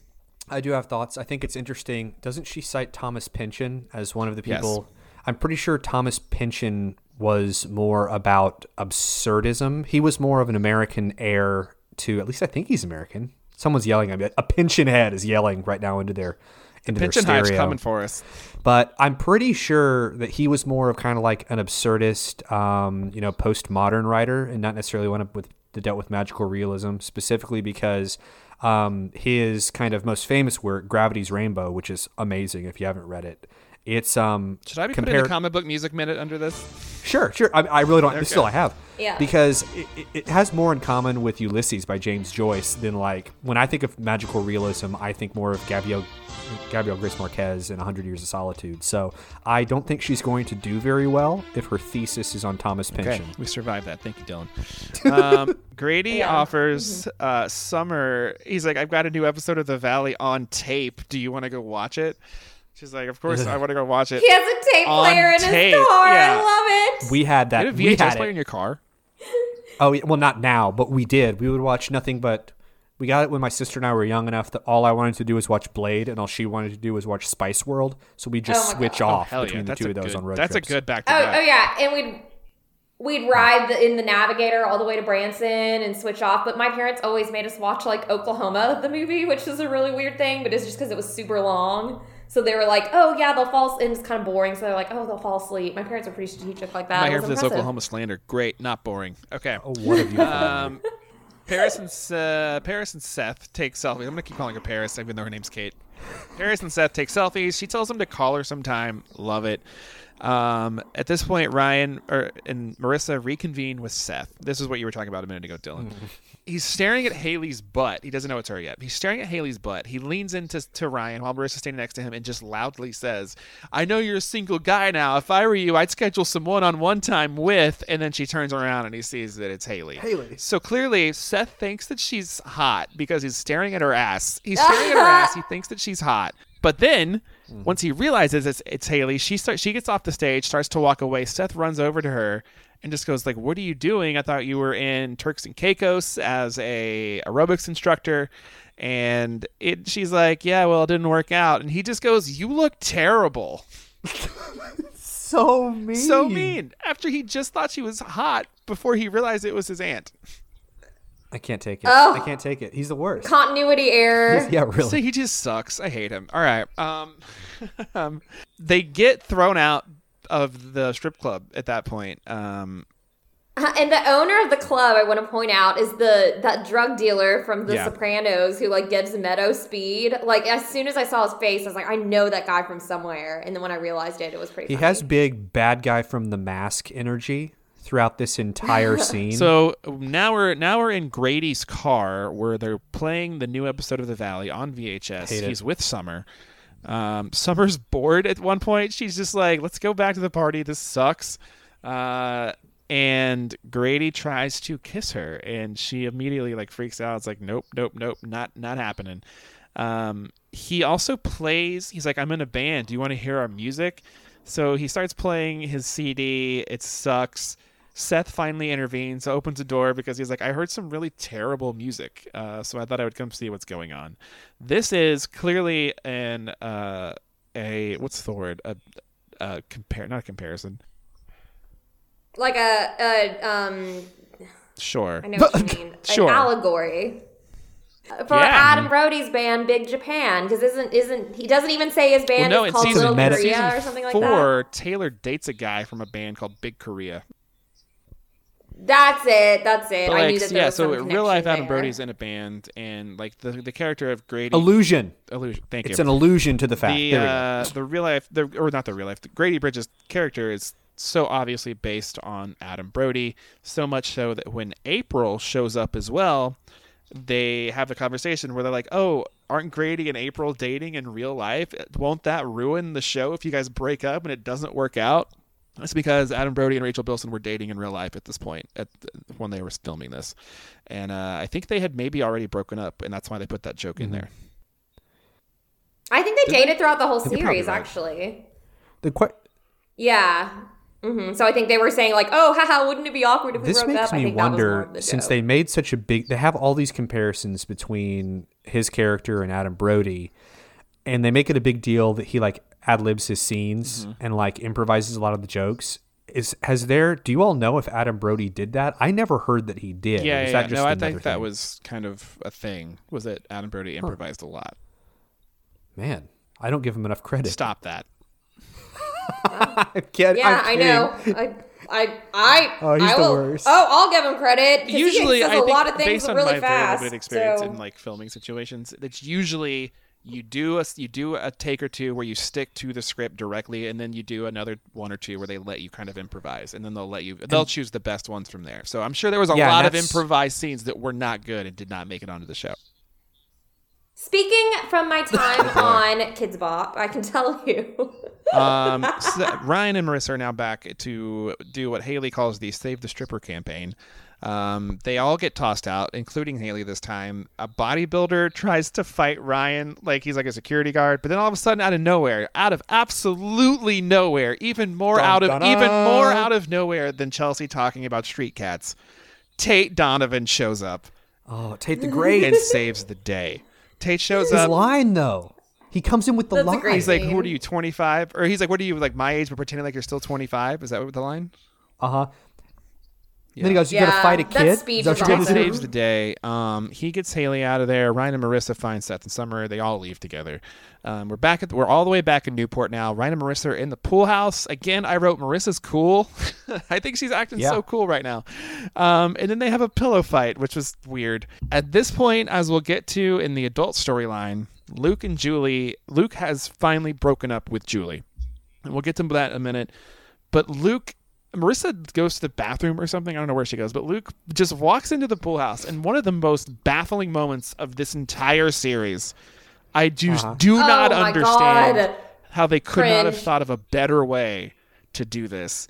Luke just out loud goes, "I'm done having sex with Julie Cooper," right when Marissa walks back into the room. Here's her social security number and her address, if you were curious who I was talking I wrote, like, about. this is the weirdest way for Marissa to find out about Luke and Julie. Like, there was a million other ways to write this in a better, I feel like. That's such an unnatural I agree. sentence to He didn't say. even say I broke up with her. He said, "I'm done having sex with her." This girl that he thought he was in love with. I'm sorry, Luke. Or you can't- I blame writing, not Luke.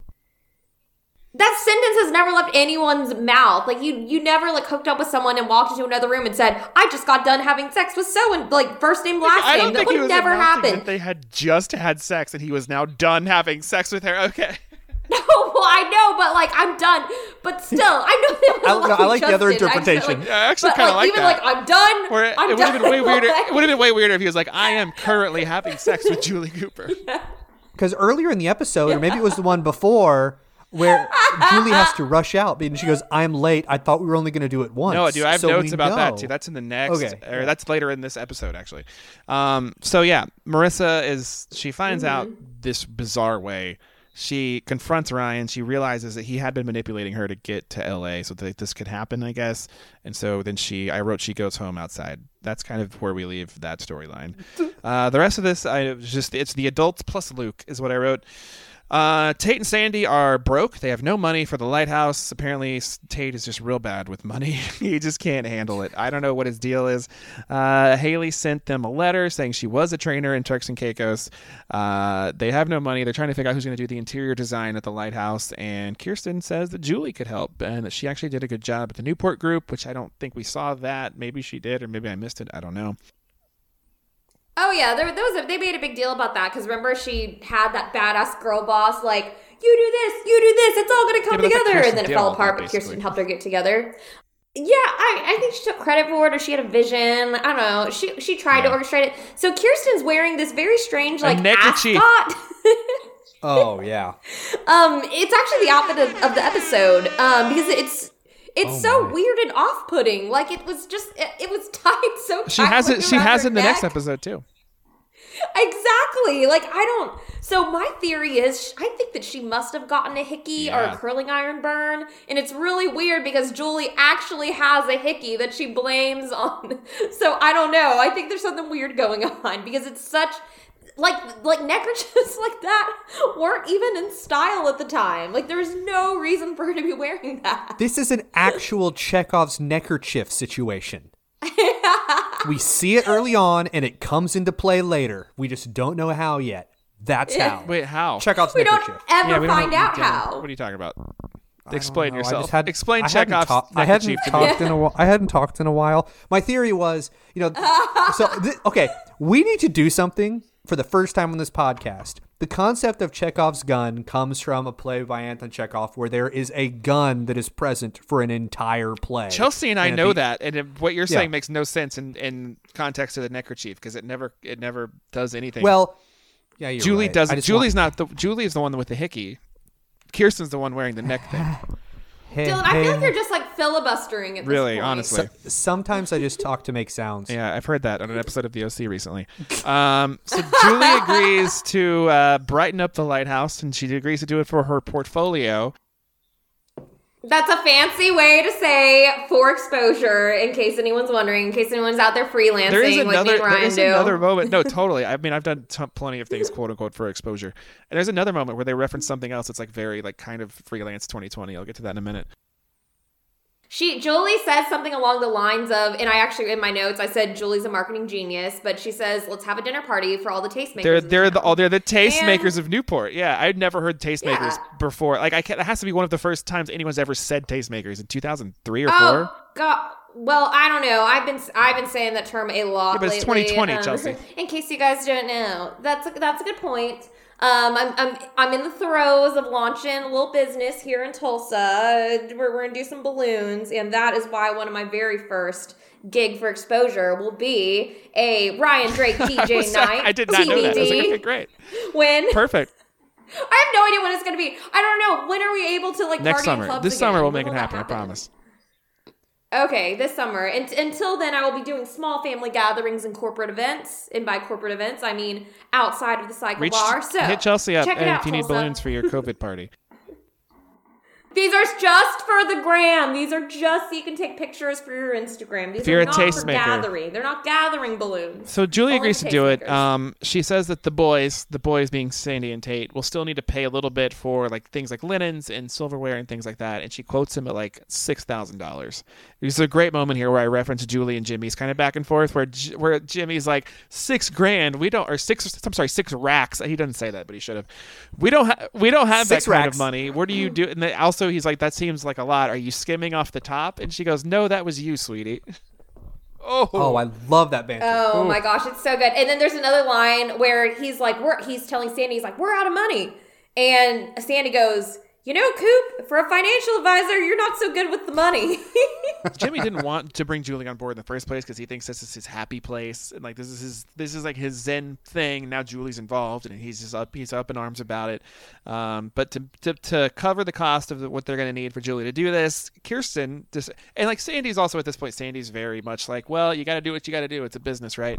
At this point, Kirsten interjects and says, you know, my dad could help. He could become a silent partner. And now Sandy's in the same boat as Tate going, no, this is my happy place. He won't be a silent partner. He'll be a silent assassin. Great line.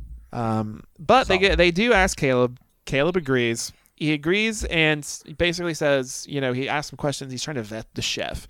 And like, well, he can cook you dinner. We'll do a dinner party at the Cohen's house, because it's a whole thing. Anyway, that's where she said they're the tastemakers of Newport Beach, James. So there's now going to be a dinner party at the Cohen's house while the kids are in L.A. Caleb wants to date Julie. He drops her off at home. Julie kind of gives him the cold shoulders, like, well, we'll see, maybe. And then Luke busts out of the bushes, runs up on her on her porch, and asks her if she was just using him until Grandpa comes back. She agrees that they should talk, but she also wants to fuck immediately. So they go in the house. Apparently they have no time to talk because they go into the house, hook up. Next time we see them, they're leaving the house, throwing their clothes back on. Still no time to talk. That's when Julie says, I thought we were only going to do it once. But obviously, you know, Luke he's a golden retriever. He's also a stallion. I think we can say that about Luke. A golden That's retriever right. stallion. Now we're back at the Cohen's house. Caleb's giving a toast. He says this is step 1 in the renaissance of Newport for destination dining. He crushed that. I thought the speech was good. Like it gave me goosies. Yeah, I liked it. I thought it was really Caleb, good. Tate, Sandy, and Kirsten all kind of chimed in, and I thought it was really, really good. They were all very comfortable Kirsten- talking in front of people, kind of like Marissa when she MCs events. Kirsten ended it by saying, an icon of the past, a beacon for the future. Yeah, And I was great. like, oh God, that makes me cringe, but also it was a really good speech Totally. for the No, audience. I agree. Like it is one of those like marketing. It's like marketing speech, and you hear it and you go, "Oh, that's what that is." But if you, but also you're like, "That's pretty good, though." Julie Yeah. shows up. She literally walks in, doesn't even look to see who's around. She just walks in, and just announces that she's here, and she's glowing, according to Caleb, because she just got dicked down by Luke, so she's glowing now. Ryan had left a voicemail for Luke while they were at the strip club in L.A. Luke gets Ryan's voicemail and whips a sick U-turn on his way. He's like leaving Julie's house. He gets Ryan's voicemail and is like, nope, go into the Cohen's house. So he like whips a U-turn, starts heading back to the Cohen's house. Sandy and Tate are unhappy about the crowd that these Tate, like I guess they're unhappy about the tastemakers. That's not their audience, I guess. They're a little too hoity-toity for the meatloaf. That's when Ryan the narc calls them about Haley, tells them they're lunatics. Tate leaves. Caleb comes in. They get into a big argument about meatloaf. I don't know how they didn't talk about this ahead of time. If they're planning this big dinner party that Caleb is like financing and is like, it's a major thing for everyone. I don't know how they didn't decide. I don't know how they didn't have this conversation ahead of time. Like we're going to have meatloaf, but they didn't. Julie asked Marco, the chef, if he could go pick up food from, do you guys remember where? The Crab Shack. Still in business. Somehow, without Donnie, without Ryan, the Crab Shack thrives. That new That's manager. right. After Jimmy leaves, Caleb just doesn't care anymore. Like, Caleb was so adamant, like, no meatloaf. And then Jimmy leaves, and Caleb's like, yeah, fine, whatever, we'll have meatloaf. The next time we see Sandy, he has left his own dinner party. So Tate's gone. And now Sandy has left his own dinner party to go sit outside alone by the pool, which is just bizarre. I'm like, you're supposed to be the face of this restaurant. You're supposed to be entertaining these people, and you guys are both gone. Sandy left his dinner to go outside to Marissa's house. Caleb shows up, and they have a little chit-chat, and that's when Sandy says that, like, I know that Jimmy actually left because your daughter's a stripper, and he went to go rescue her. Luke shows up to the Cohen's house. He's outside. I also wrote he's outside. He's at Marissa's house / the Cohen's house. Lots A happening. lot at of Marissa's house. house. I know. I took too many notes about this. It's like impossible to not think about it now. There's this crazy moment a couple of times now. It happens in this episode, and it happens again in the 4th episode on this disc, where Luke shows up somewhere, and one of the Cooper women, whether it be Julie or Marissa, like, shoos him off like he's an animal. Like, Julie's literally going, like, shoo, get out of here. Later on, whenever we see Marissa at Encino, she's just like, go home, Luke, like he's a dog. So he's End of Harry and the He's a golden Hendersons. retriever. Yeah. Guys, I'm sad to announce that Ryan just had a brain aneurysm, and he is no longer with us. Oh no! Oh, Ryan. I'm sorry. I'm sorry. okay. I got that on film, Chelsea. I got on film where he disappeared and came Did back. you really? You got me disappeared. Yeah, here. I can't wait to not watch that. Okay. So to wrap up this episode, I don't know where I dropped off. I'm just going to say I got my own recording, so it's fine. Caleb is in. Luke is out. Luke has broken up with Julie, and he has headed to the pool house to announce it to the entire world, and that is where the episode ends. That was a good episode. Yeah, I liked that episode. It was pretty iconic. I like how they said the LA to kind of clown the OC. What was your cute. outfit of the episode again? Was it the Outfit of the episode was the neckerchief? That's right. Okay. It's kind of like I don't know why it's making me laugh so hard. It reminds me of Colonel Sanders. 100%. I get it. So that gets us into episode number 24. I'm sorry, it's not 24, is it? It's 23. Episode number 23, The Nana. Arguably the most Nana. Jewish episode of this show ever, because it features Sandy Cohen on screen Oh for my gosh. 13 minutes and 31 seconds. Dylan, tell me about The Nana. Hell yeah. Okay, so The Nana aired on March 31st, 2004 to 11.37 million viewers, and this one was written by Alan Heinberg. The episode starts, it's literally the next morning after Luke makes his big announcement about Julie Cooper, and Marissa goes, I have to go, and just wanders away. And I'm really confused about this because Marissa walks out, and like, what is Ryan doing in the time period between Marissa walking out and her getting completely lost and falling off the face of the earth? Because the episode starts where Ryan has been driving around all night long looking for her, and Seth has stayed at home in the pool house by the phone. So I guess that means that Ryan doesn't have a cell phone. There was only one phone. I'm not 100% sure what was going on. But while Seth is nursing the phone, Marissa calls and leaves a voicemail saying she's all right and not to follow her. But Seth is asleep when this happens. I love his explanation when he's sleeping, that he wasn't sleeping, he was just fixing his back. And then we also have our second Lord of the Rings reference in as many episodes, because when he wakes up, the first thing he says is, "It's my precious, you can't have it." And I didn't really realize until I looked at the air date for this episode, that this was legitimately like 3 months after the last Lord of the Rings movie had come out in theaters. So I guess everyone's still high on Tolkien. Everyone? I don't know about everyone. Everyone in my friend group, which is me. So Julie kind of storms in and she's like, "Where's Marissa?" And basically Ryan's like, we know what happened. She's run away. And Julie's kind of like, "Wait, what? Nothing's going on, blah, blah, blah." But they're all like, "Julie, the ruse is up." So she asks, like, at that point, what is there to be gained from wanting to talk to Ryan by herself? I don't know. But for whatever reason, she gets Ryan alone, and she basically is like, we need to find her, blah, blah, blah. And, like, of course, what do you think she was trying She to wanted gain Ryan in to that work moment? with her to find Marissa so that he could lead her to Marissa so that she could then do whatever she wanted to do when she found Marissa. So send her Yeah. away or whatever. I don't know. It's just, it's frustrating in this moment. So they kind of cut over to the adults, and Sandy is throwing out all of the Leaven bread products in his house. Ryan, do you want to tell us why? Because the I don't Nana's coming, understand. and it's Seder season, baby. It's Passover time. So I guess whenever I'm watching this, I don't clock that he's like, oh no, the Nana thinks that we're Orthodox, so we need to throw this away. I kind of got it more as him just being like, let's throw it away so we just won't even have that kind of a She conversation. has a gluten intolerance. Like, we don't even want to go there. We're not kosher. but I he just have builds a up this gluten whole thing. intolerance. Yeah. He builds up this whole thing about the Nana. He's just like, the Nana is very judgmental. The Nana complains about everything. The Nana's really scary. The Nana's really self-righteous. The Nana is sanctimonious. The Nana observes Jewish traditions really strictly. She's here. We all have to totally bend our lives around it. But, it's okay. At least we're going to get a good meal out of the Seder. So that's cool. But he, like, this whole time, the whole house is stressed out. Kirsten's stressed out. Sandy's stressed out. Even Seth is like, whoa, the Nana, that's really crazy that she's coming. Kind of tells Summer about it. But meanwhile, Summer is, like, not stressed at all. She's like, oh, you have a Nana. That's so cute. I can't wait to meet her. And Seth's just like, no, I don't even know if you're going to get to meet her at all. And Summer kind of storms away in a huff, but it's actually really adorable. She's trying. Yeah, she's trying, and she kind of, gives them some adorable summer sass. As they're in the middle of preparing the house for the Nana to arrive, she gets there, and everyone kind of tenses up. Like, you can kind of feel their, bodies clench, and they're like, oh shit, the Nana's here, and we're not ready for her yet. But she walks in like fucking Mary Poppins. The Jewish Mary Poppins, I think they refer to her as at one point in this episode. Oh, they do use that line. Oh my gosh, I thought I was being clever.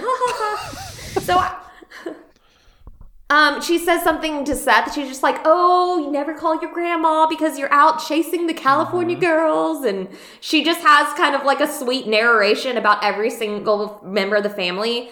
And even when it gets to Haley, she says something adorable like, oh, the troublemaker, you've always been my favorite one, which I thought was pretty cute. That's what's kind of going on with the adults. And meanwhile, Ryan is trying to figure out, and I forgot who, but someone says something like she will have gone somewhere where she thinks no one will ever find her. And then it clicks in I Ryan's was gonna head. say, before it does that, they're kind of rattling off where she could be, and we get an Oliver name drop. Yeah. Oh, we Yep. do. Because Oliver's still in Seth the goes, hospital. I hate to say it, but yeah. I loved He's it. still in the mental hospital. He's there. So good for him. I'm really glad that he's out there getting the help he needs. So kudos to that. Amen. I like that. Amen. Yeah. Takes a strong person, But finally, he puts two and two together and he goes, okay, she's nowhere in here. I know where she goes. In the next scene, you see him arriving at none other but one Teresa's house. Oh, baby. That's right. And guess what's going on there? It's a party. They are having... It's a party. Remember when we used to have those before COVID? Chelsea, Yeah. you could have done the It's balloons for this actually party. It would have been such a better party. It would have. It would have been super Instagram. I'm pretty sure that Ryan was DJing though, because at one point we get Modest Mouse playing. That so was my Ryan, musical moment of the episode. Was Float On by Modest Mouse. Yeah. No way! Amazing set, bro. Thank you. I really killed it. I don't like Modest Mouse. I think they're annoying and I just never liked them, but I do fucking love Float On. I think it's a great song. I love Modest Mouse so much, except only two of their songs. That's it. Okay. I will say I could have tied some really nice balloons to that chain link fence right there. Man, so many good connection points. Yeah, they're throwing a party. It's an engagement party. So Eddie is hurt. Like, you can see the deep distrust in his eyes. He's kind of like, why is Ryan here? I thought we were moving on. Teresa, what the hell? I thought we were doing This is the this. episode that confused me the most. I don't understand why Marissa went there. I don't understand why Eddie's so mad about everything, even though he seems like a good dude. He also just seems like his anger is misplaced, I think.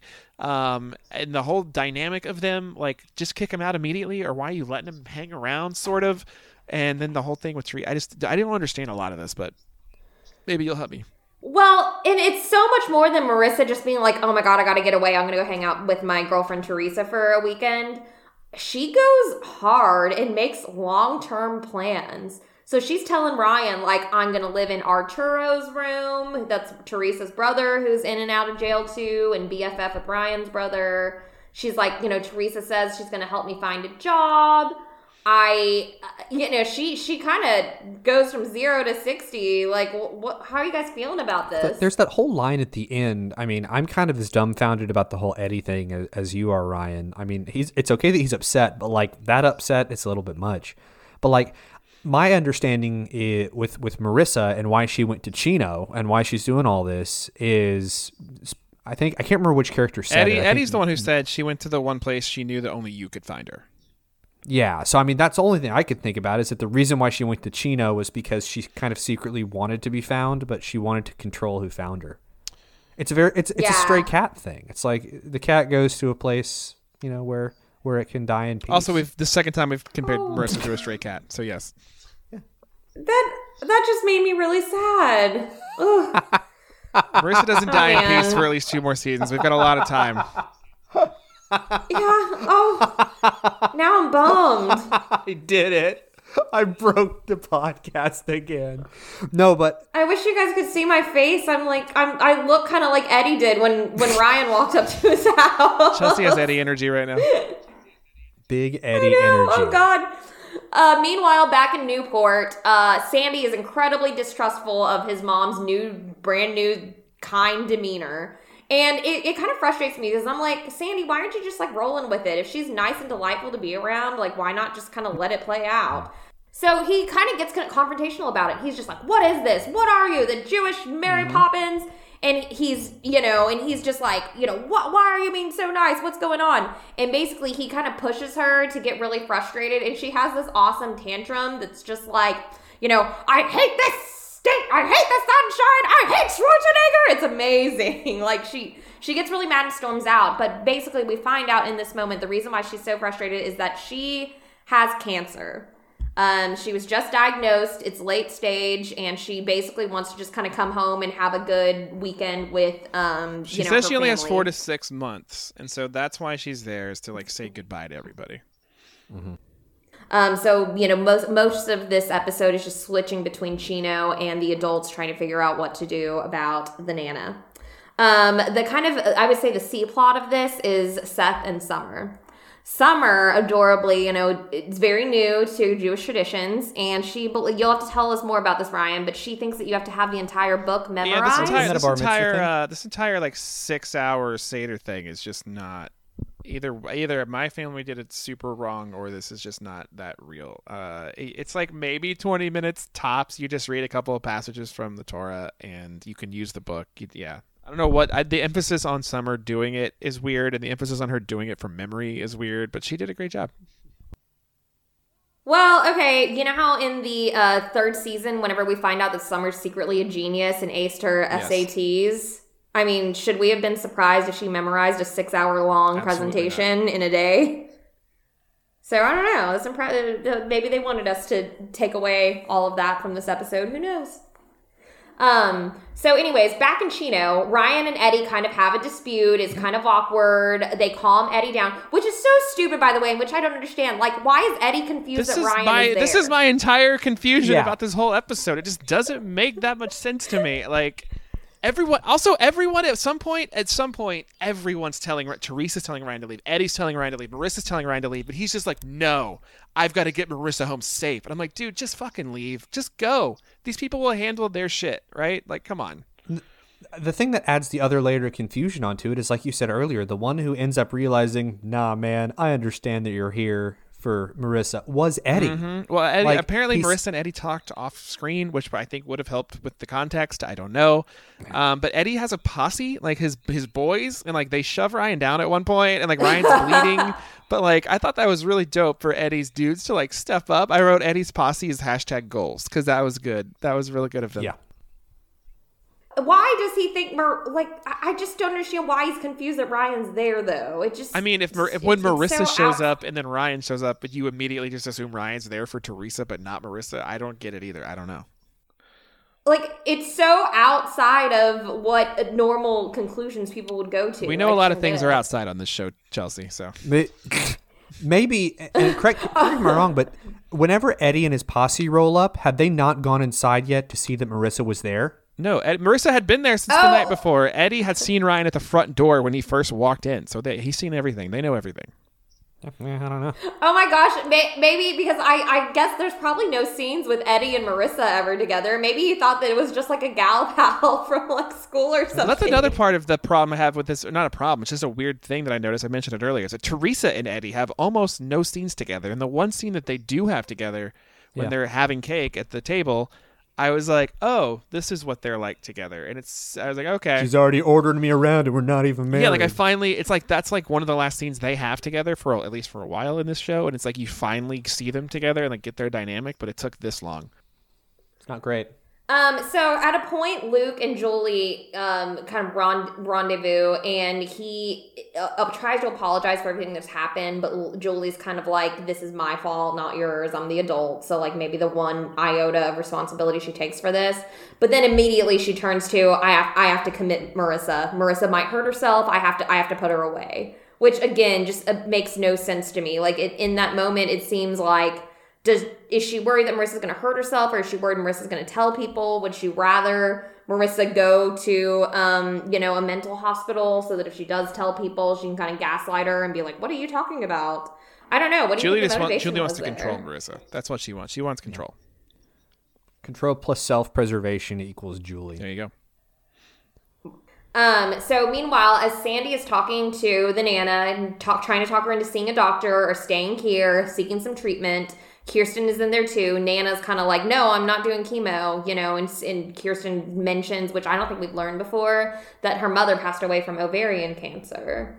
Mm-hmm. But during this conversation, Seth overhears it, and I kind of think it's one of his better, like, acted moments because his eyes genuinely look like sad and distressed, much like how I felt after Dylan talked about dead cats a few minutes you ago. did a great job acting there, Chelsea. Also, one of the first things we know how you really one feel. of the first things that Sandy asks her after they talk about the cancer thing is, he's like, have you told anyone else? And the Nana says something that I don't think I had ever noticed, nor do I think we've ever visited in this series. Is she goes, no, I didn't tell your sister or your brother. So Sandy has a brother and a sister that we just never see or meet. Huge spinoff. AJ, Donnie, and Ben. Ryan is making some headway trying to get Marissa to come home. She is frustrated. She's very frustrated, and she's in one of Teresa's borrowed dresses. And it's really strange because Ryan's trying to reason with her, and he kind of goes in the house with her, and she very aggressively like gets undressed while she's talking to Ryan. Yeah. She kind of like strips down naked while she's ranting about her mom, and I don't know. I thought that scene was kind of weird and unnecessary. Like, what was it? Were they trying to be like, now Marissa's her most vulnerable, or was it just like by happenstance? Like, do you think that was trying to communicate anything? I feel like everything that wants to communicate gets communicated in the moments after she gets redressed, where she's like, "Get out of my way," and she has like a nervous breakdown and starts smacking Ryan, like peak dramatic Marissa. That was a good scene, though. The undressing. Undressing thing freaked me out. It was one of her better acted scenes too, because she really does, like, you just feel the eruption of emotion. Like, she feels completely helpless. Like, she has to go back and face the music in this situation that she had absolutely nothing to do with. Like, she did nothing to create this situation for herself, but she's the one who has to kind of live in this very painful situation. And I think she does a good job expressing that. Marissa's been really killing it lately. Just want to say that. Mm-hmm. She has. I also want you all to know, speaking of the good acting scenes, you mentioned Seth's earlier. The reason why there is no comic book minute on this episode is because these are very intense and heavy episodes. And when the Nana said, so Seth, you like comic books? And he says, there are more important things. And so much like Seth, there are more important things than comic books to talk about on this episode. And also there just aren't any comic books in this episode. Just wanted to let you all know that I care. Fun little, I would say the D plot is Jimmy and Haley. They've kind of been doing the will they or won't they. You look terrible. They've been doing the will they or won't they dance this whole time. I think that the end of the episode they ends decided with them him going for it, but not telling Kirsten. Yeah, and they have a good makeout session, and Haley's kind of like, yeah, let's keep it a secret, but it's sweet because they end up all, sitting down to dinner together to have this, great Jewish tradition. But before that happens, as Ryan finally convinces Marissa to go home, who shows up? None other but Luke himself.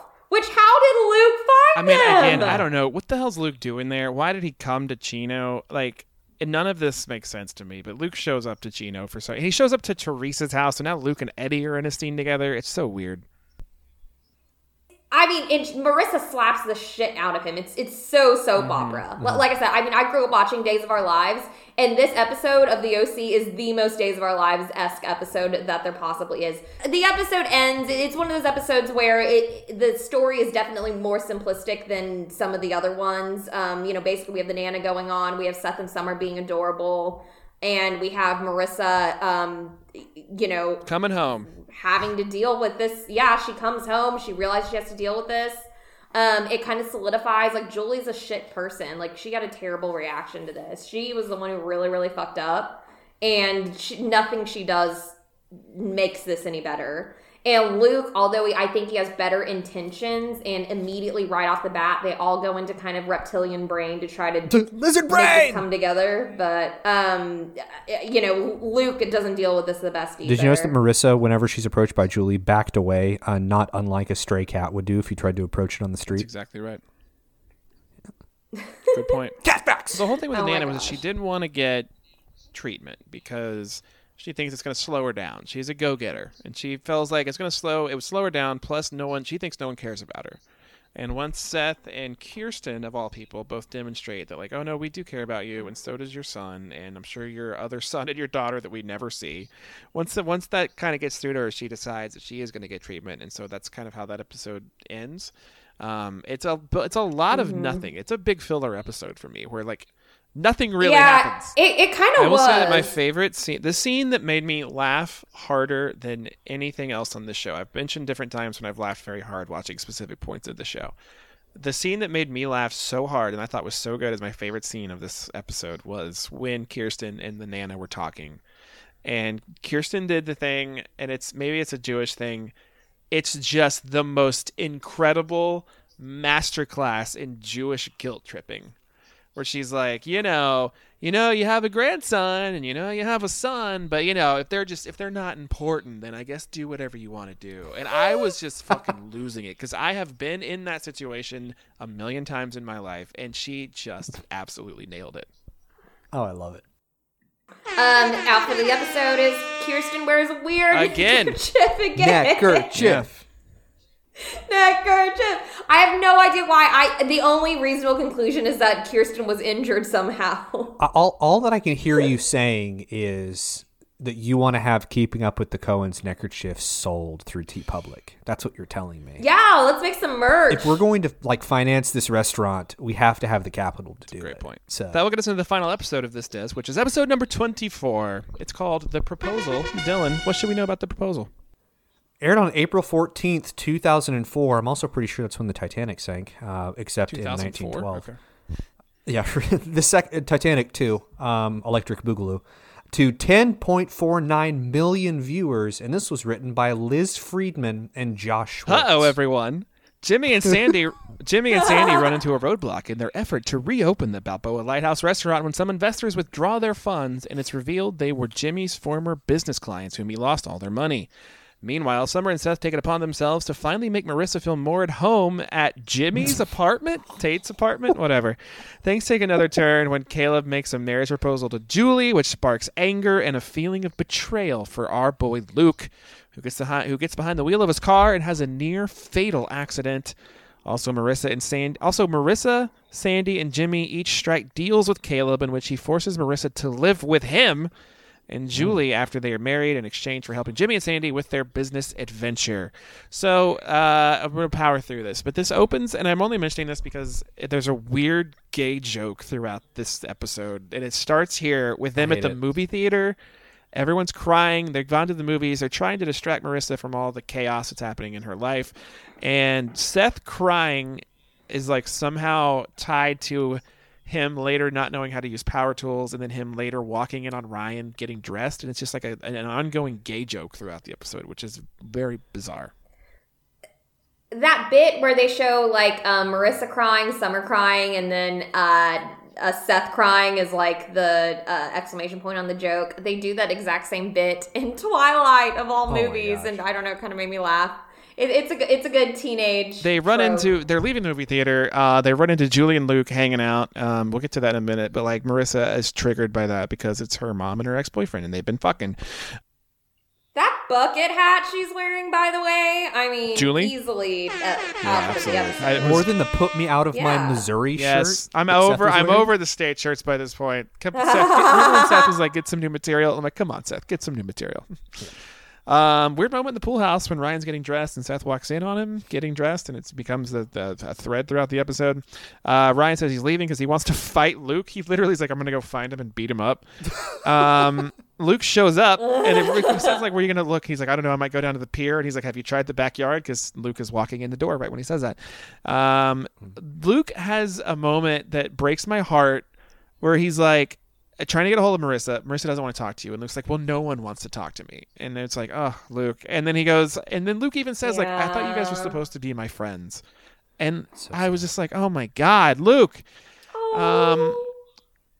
Sad He like golden really retriever wants to talk to puppy. Marissa, and Ryan won't let him. Basically, I wrote like, "He's leaving. I'm so sad. Why is Ryan the gatekeeper to like Marissa? Like that makes me so mad." Next thing we see, we're at Tate's house.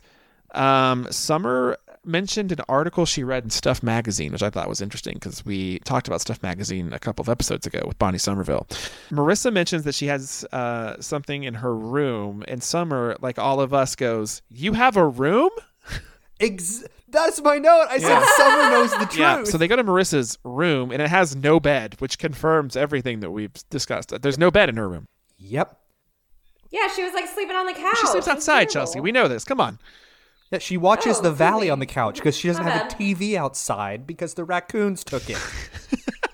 Because Luke took it. Terrible. Okay. Ryan and Marissa are in the pier. They're having ice cream. I think they are actually having ice cream this time around. And Ryan just kind of out of nowhere. I forgot that this even happens, but Ryan just out of nowhere is like, "Hey, we should." He's like, "You know what we haven't done in a while?" And they just start making out. And like they're back together, just out of nowhere. They're back together now, Just like that. just like that, just like real life, man. Yeah.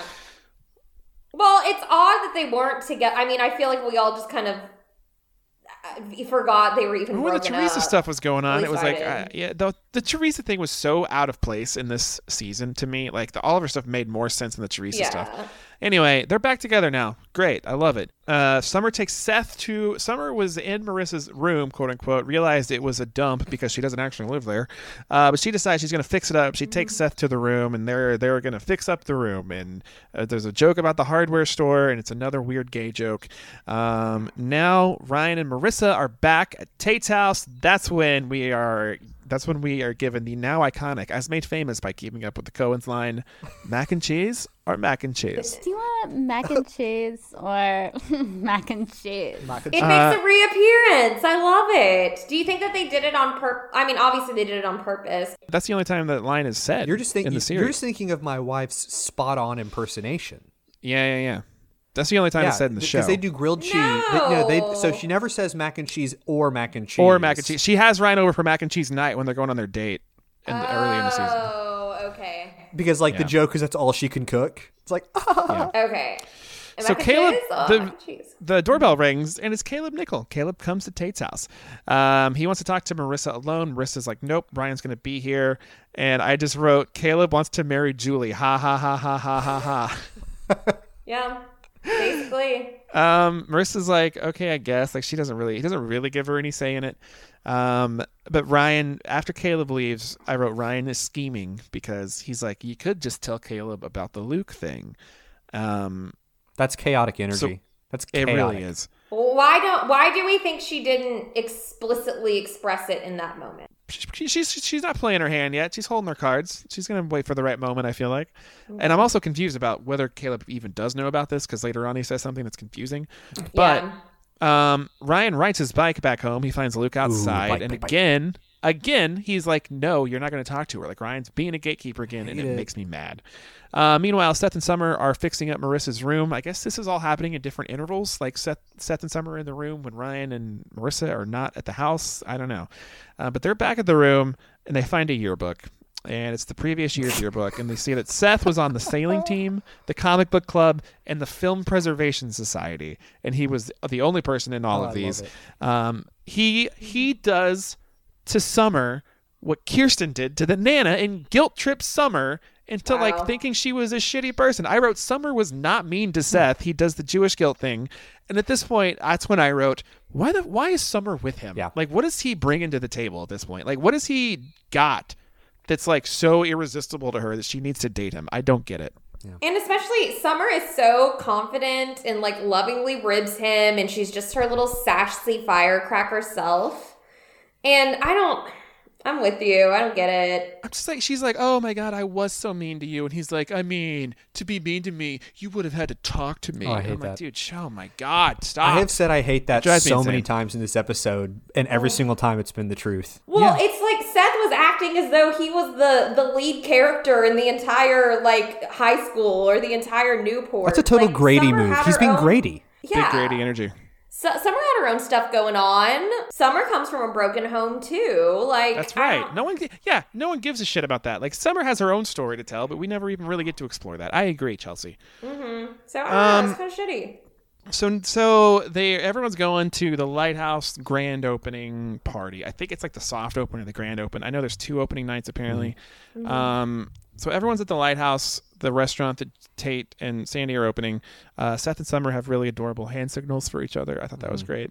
Marissa and Julie see each other and share a very cold moment. But then Caleb proposes. He proposes to Julie in front of everyone right as Luke is walking in to try and catch Julie to talk to her. Caleb proposes. Julie immediately says yes. And Luke gets upset and leaves. And Ryan sees him. Ryan goes out after him. And then Luke tries to fight Ryan. He like pulls his fist back like, I'm going to do it. So he's like trying to fight Ryan. And Ryan says something. It's like, you're drunk. Luke, just go home. And then Luke goes, what home?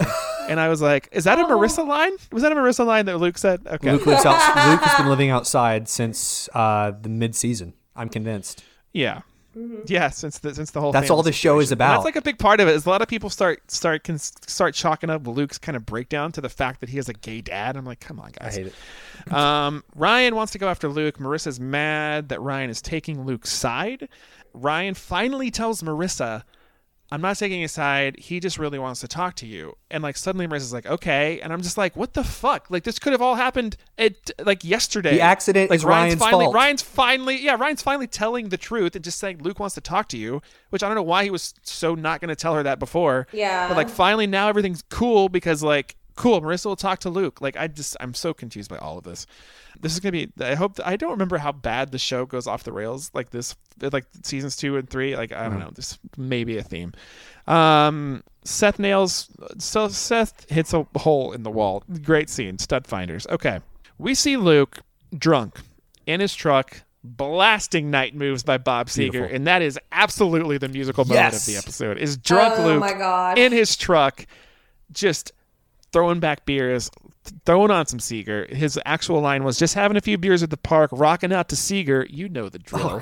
It was a vibe. Like, it was a destructive one, but literally, Luke listening to Night Moves while drunk and throwing beers against his truck on the side of the road. Like, that is such a vibe. Chaotic lawful. I might do that. I might do that tonight. I'm not going to lie to you. It looked really, really fun. So Luke's talking to Ryan on the phone. He's being very self-deprecating and apologetic, and he calls himself scum. And I'm like, You're dude, not scum, man. this sucks. That like Luke really genuinely at least thought he had strong feelings for this woman, and like the entire world is turned against him now. And he's convinced that he is scum. I hate this. I wrote, I love weird Luke, but I hate drunk Luke because he's just so sad.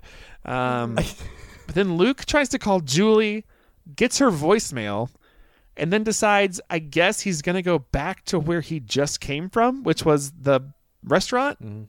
Because he's like, I'm going to go back and talk to her. So the whole thing, he went to the restaurant, then he left, then he's like, I'm going to go back. Now he's going back. I love that restaurant scene, though. I think it does a really, really good job. Like, the music is going, and it's such a chaotic scene, but it shows all of the different players in Newport all at this party together and all of their separate storylines and how they intertwine. I think it does a really good job building tension. The amazing shot. The music was really The dope. amazing shot after the proposal. I was watching this with one of my friends who doesn't watch the OC regularly, and like the scene where he proposes, and then you get an individual shot of every single person reacting to it. It was so good. So Ryan and Marissa are going after Luke. They think he's at the park, so they're driving to the park, and they happen upon, completely randomly, a big car accident, and it happens to be Luke's car accident. And this was sad because Luke's covered in blood. He's being carried out in a stretcher. He's got oxygen mask on his face. I hate it. I said I can't stand to see Luke hurt. He has Mako poisoning, and it makes me so Oh my god! Stop that! We're not infecting this podcast with Final Fantasy. No. Chelsea, please tell me this is not the outfit of the episode. Is Luke on a stretcher? Oh my god! Oh my gosh.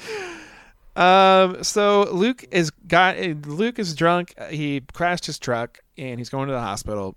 Hospital time. Marissa tells Ryan that like she wished something like this would have happened when she found out about him and her mom. So I wrote that I think Marissa may have manifested. She's this. a witch. She's a witch that lives outside and can transform into a cat. Confirmed. Carson shows up. Luke's dad shows up for the first time since the episode where he was outed. He shows up. He's talking to the kid. Seth and Summer bail to go finish Marissa's room. Luke wakes up. Marissa finally wants to talk to him. And like the first thing that happens is Luke apologizes to her. He's such a nice guy. I know. And like he tells her that he had no one, which is true. He really had no one. Like his family has broken up at this point. His friends are now turning on him. Like he had no one. And I'm like, you know what, Luke, you're right. She does forgive him. She does forgive him. It's a really nice scene actually when she forgives him, and it's a beautiful scene. And to contrast it, and I'm sure you'll cover it in a second, but whenever Julie finds out about the crash, Luke is so remorseful and he's tearful and he's jumping through hoops and he's apologizing not just to Marissa but to Ryan, and even apologizes to Julie. Like he could not be more like feeling this more heavily, and he's just so remorseful. And meanwhile, Julie just has the most fucking evil response to this that I could possibly think of, and it makes me so freaking mad. I hate it.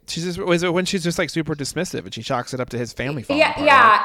Right? Yeah, literally. So Kirsten goes, oh, Luke got drunk and wrapped his tree around a pole. And she goes something like, oh, well, I guess he couldn't handle the embarrassment of his family. And she says that, and Seth is standing right there. Like, Seth knows the whole story, you evil witch. Like, what Also, is Seth that? didn't say anything either, which again, come on, Seth, speak up. Yeah, like, why did Seth... And also, a way to stop the freaking wedding, Seth... Oh, wait, I guess he didn't know that... Well, at that scene, did he know about the engagement or not? I think he did. I think he did know. This was when they were planning the wedding. We'll get to it. Okay. So, Luke's apologizing. Marissa does forgive him. It feels very sincere. Because at first I thought, is she just going to say yes and then just kind of move on? But no, I felt very sincere. Yeah, it was a beautiful scene. Like, that was the moment where I really remembered that, like... They were in love at one point. Like they were dating. They took each other's, or he took her virginity at least. Like they have a real bond. So she forgives him. He and Ryan have a really good moment. Where he talks about going to Portland and trying to fight the captain of the water polo team. Becoming a member of Antifa, doing heroin, all that. Editing that out. No, it's really sweet. He kind of goes, maybe you'll fall in love with the girl who's dating the head of the football team, and they kind of. That's what it was. That's what it was. Yeah. And he goes, "Welcome to Portland, bitch." Yeah. And he says he'll email Ryan, which makes my heart happy. I want to read those emails. So as Ryan and Marissa are leaving the hospital, Marissa has a list of grievances against her mother that involve divorcing Tate, breaking up the family, trying to drive Ryan out of town, and nearly killing Luke. Which makes me happy that Luke's kind of back on their side in this, you know what I mean, in the context of all this. Same level as Ryan and Tate. Yeah, exactly. So Marissa decides that she is going to go to Caleb and she's going to tell him about Luke, in the hopes that he would then not want to marry her mom, because she knows that if her mom marries Caleb, according to her, she'll become the most powerful woman in Newport. I had big Stefan energy when I said that. So she goes to Caleb and he says something. He says to her that he knows everything. That's what I was confused about. Oh god. Because she was like, you don't know my mom. He's like, no, I do. I know everything. I know everything that's been going on. So I'm like, does he know about Luke? It's never really specifically addressed. He leaves it so ambiguous, and then in the second season, we do get the payoff of he explicitly announces it, and I think they just specifically wanted us to not know, but they imply that Marissa doesn't more graphically describe it because he kind of alludes to the deal with her father as well. So I don't remember that. I don't remember that happening in the second season. I'm glad that you told me that. I'm glad that we know that Caleb does know. Thank you. For that. In the second season, he explicitly references it whenever he tries to divorce Julie. But I think in that moment, the reason why Marissa doesn't push the envelope further is because she's thinking about her dad in that moment. So yeah, Caleb makes her a deal, and it's bizarre. It's weird how much the adults are taking advantage of the kids in these last couple of episodes, but he does make her a deal that basically saying, I made an offer to buy the restaurant from your dad, so he's going to be rich if this deal goes through. But millionaire again. Right. But you have to come live with your mom and I whenever we get married. And Marissa agrees to it because she wants her dad to be happy. Again, if I'm Marissa, I probably would also agree to it. So my friend I was watching this with, she was like, the thing about these teen shows that doesn't really make any sense if you think about it is it's mostly adults blackmailing children. Like, you have Cal dressed like freaking Ted Lasso just threatening to blackmail Marissa. And when we watched it when we were that age, we were like, oh, okay, ooh, he's a bad guy. But now watching it in my 30s, I'm like, okay, first of all, the whole sleeping with Luke thing isn't as cool as it was. And this is also like... it's still kind of cool. Yeah, whatever. But it's like you're literally blackmailing a child, and it's not even like it's in a really adult way. It's like, here's the thing. If you don't live with me, I'm literally going to ruin your father. That's dark. That's Vader stuff. I can't handle it. The stakes are felt more heavily now that we're in our 30s as opposed to, our young 15-year-old minds watching this. We appreciate both Luke and the stakes in our 30s. So Marissa, these were my notes for this. Marissa goes to Caleb. He knows everything. He bought the lighthouse. He's blackmailing Marissa. He wants her to move into his house from outside. Ha ha ha. This show is bonkers. It is. She agrees to do it. And the final scene that we have with the kids is we're back at Tate's house, and Marissa sees her new room. She finally lives inside. There's something. Is it a Share Bear? Is it CHER or SHARE? I think it's Share, like SHARE. Like that was the Care Bear's power. Not like the multi-decade pop musician. I didn't know, honestly. I actually had a very similar note to Ryan's, which was Marissa is crying because it's her first real bedroom. Before we move too far away from the A plot with the kids, there are two lines from Summer that I wanted to bring up. One, she calls Seth a dandy, which I thought was interesting. Not exactly kind of a homophobic thing, but just an interesting line.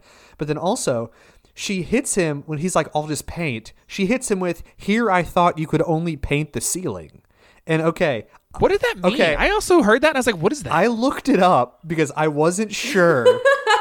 It's a masturbation joke. Oh, gross. Oh, God. Ew. Really? Yes, I mean that if Urban Dictionary can be believed, because it can be. I was factual. trying to figure out like what it meant, because like I literally, my pure brain automatically goes to like Sistine Chapel. What is this? No, apparently it's like, I mean, It's when you jerk off so hard you hit the ceiling? yeah, I guess so. Gross.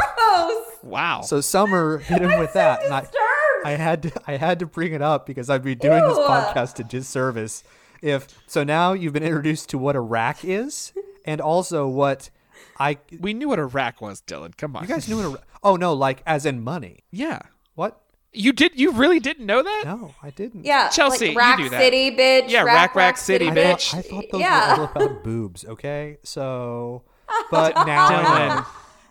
I will say I did not know what painting the ceiling meant, but I also didn't wish know I what would. that But I also meant. now wish I didn't know still. But I might be wrong, know? but it makes sense. we've had paint That's gross. Why did they make that joke? Gross. paint the ceiling, no relation to paint the silence. Okay, It's kind of the same thing. it's not. Okay, we're I have almost some done. questions. Okay, go ahead. Wait. What's going on with the liquor license? That's what I'm What's saying. going on I was with like the saying we're restaurant? almost done. I got to get through the I adults have some here. questions about that. Okay, so Julie, we start with Julie. The first adult we see is Julie, and she's talking to Luke in like a coffee shop, and that's when she said, "I had to delete you from my buddy list," which was such a timely reference. So the lighthouse is opening tomorrow. We talked about the grand opening party. Tate and Sandy have their own handshake, which I thought was adorable. That was a highlight. Yes. I loved it so much. We stand. Haley is dressed as a hostess. Emphasis on the hoe. That was apparently. a nice dress, and I don't I understand. agree. She looked incredible. She looked so hot. Haley's super hot. Like She's I'm more the into most gorgeous Haley- girl on the show. I was for gonna sure. say, as a man in his 30s, I'm more into Haley than I ever was into the other girls, except for maybe Taylor Townsend. But yeah, we find out that the reason the lighthouse cannot get a liquor license is some convoluted story about the man who's the commissioner of the company or the bureau that gives these licenses and approves these licenses was a former client of Tate was a former client of Tate's. Tate lost that man's money, and so that guy had to go back to work, and that's his job now, and that's why he's revoking the license purely out of spite and personal reasons, which I didn't know you could do. Like, it seems like something they could easily appeal. You can't do that. It's television, baby. Sandy's wearing, I think, a Yankee shirt the whole time, right? He's wearing a Yankee shirt for like most of the episode. It's either a Yankee shirt or a Berkeley shirt. It's a Yankee shirt. It's not a Berkeley shirt. I'm pretty sure it's a Yankee shirt. So in the kitchen, Sandy's drinking scotch, which I loved, and Kirsten says, maybe my dad could help. Maybe my dad knows people. Maybe he could help you, which, again, I don't fully understand. That's when I said, this is the one I had to note about. Luke shows up to the party. He's drunk. Kirsten and Haley are hanging out at the grand opening party. Kirsten asks Haley about her romantic life, but then all she does is talk about Tate. She immediately goes to Tate. Okay, maybe this is the same question that Chelsea had, but how do they have alcohol at this party? Because I understand, From my understanding, okay, go ahead. Well, because at first I was this is how the stupid train of reasoning that my brain went through. I was like, wait, how do they have alcohol at the party if they don't have a liquor license? And then I was like, oh wait, no, I just see beer and champagne. But then I also saw that that's not what it means. But I mean, they had bottles and everything there. And how are they serving it at this party? So from my Because understanding, he said that it was temporary. Yeah. Oh, I didn't even get that part. From my understanding, is this was not the grand opening. This was the soft opening because they said tomorrow we're opening. It So I felt was. like- It was the family and friends one. Which I feel which like is in why- those situations you can just hire bartenders, like private bartenders who have liquor licenses. And Okay. I think they can Right. serve in those situations. Yeah, that I makes think. sense. And because it was friends and family, that's why it was appropriate for Caleb to propose, and it wasn't just like a bunch of strangers. Even better point. And they did say they granted us a temporary, but now they've banned, like, there's like a throwaway line in there that explains it. Yeah. So Haley's doting about Tate. The Nana's meatloaf has defeated Tate's meatloaf. Back to what Chelsea said earlier, I wrote, this music fucks. Luke is coming into the party. He's coming in hot. Right when Caleb proposes, Luke comes in. Luke tries to fight Ryan. What home? That's what we said, all that stuff. So the proposal happens, and like you said, there's this great moment where there's great facial expressions. There's also a scene where they just kind of all have conversations about it, about how weird it is. And like Kirsten's getting drunk and Tate is not, but then he's like, actually, no, I want to drink as well. My ex-wife is now marrying my ex-girlfriend's father. Like, it's a whole weird situation. And Kirsten is just getting drunk, and it's awesome. She's getting very drunk. Sandy as we call him Tate, obviously. His name in the show is Jimmy. Sandy calls him Jimbo, which I love. Sandy finally tells Tate the deal. It was like, we can't do this because of you. You're kind of the problem here. I was like, he was really real with Tate here. They love each other. Because he told him about Caleb. He's like, I would not do this basically for anyone else, but because it's you and I love you. He didn't say that, but in my head canon, he says that. We're gonna get Caleb on board. Julie's planning a wedding. Kirsten's hungover. Kirsten tells Julie about Luke. Since Seth makes the faces, Caleb cannot actually help the boys. He goes to the bar, he gets a Bloody Mary, and he offers to buy the bar from them so that he can then use it as leverage against Marissa. And that is the episode. What did I miss? Nothing that I could tell. Boom, we did it. I had a stupid question that kind of answered itself, and at the time it felt poignant. How do you say that? Poignant? Did I say that right? Poignant. Absurd. Poignant? It's one of those words that you read a lot, but you never say out loud. So whenever you say it, you like question yourself. But my question was just like, why does Caleb want to marry Julie that bad? And I guess the Occam's razor is because he loves her, but it just seems really messy. And I was kind of, is he really did he really like fall in love and want to adopt her 2 girls and live with teenagers again? Like, I want to know what changed in his mind from the time they broke up until now. She's hot. Well, I guess he's had hotter girls though. He had the other woman. We don't ever know what happened with him and the hot girl. Because there's nothing more attractive than someone in their 30s with slight mental problems. That's actually facts. Like, yeah, I'm deep into that all the time. But Chelsea, I'm so excited that you introduced Occam's razor into this podcast.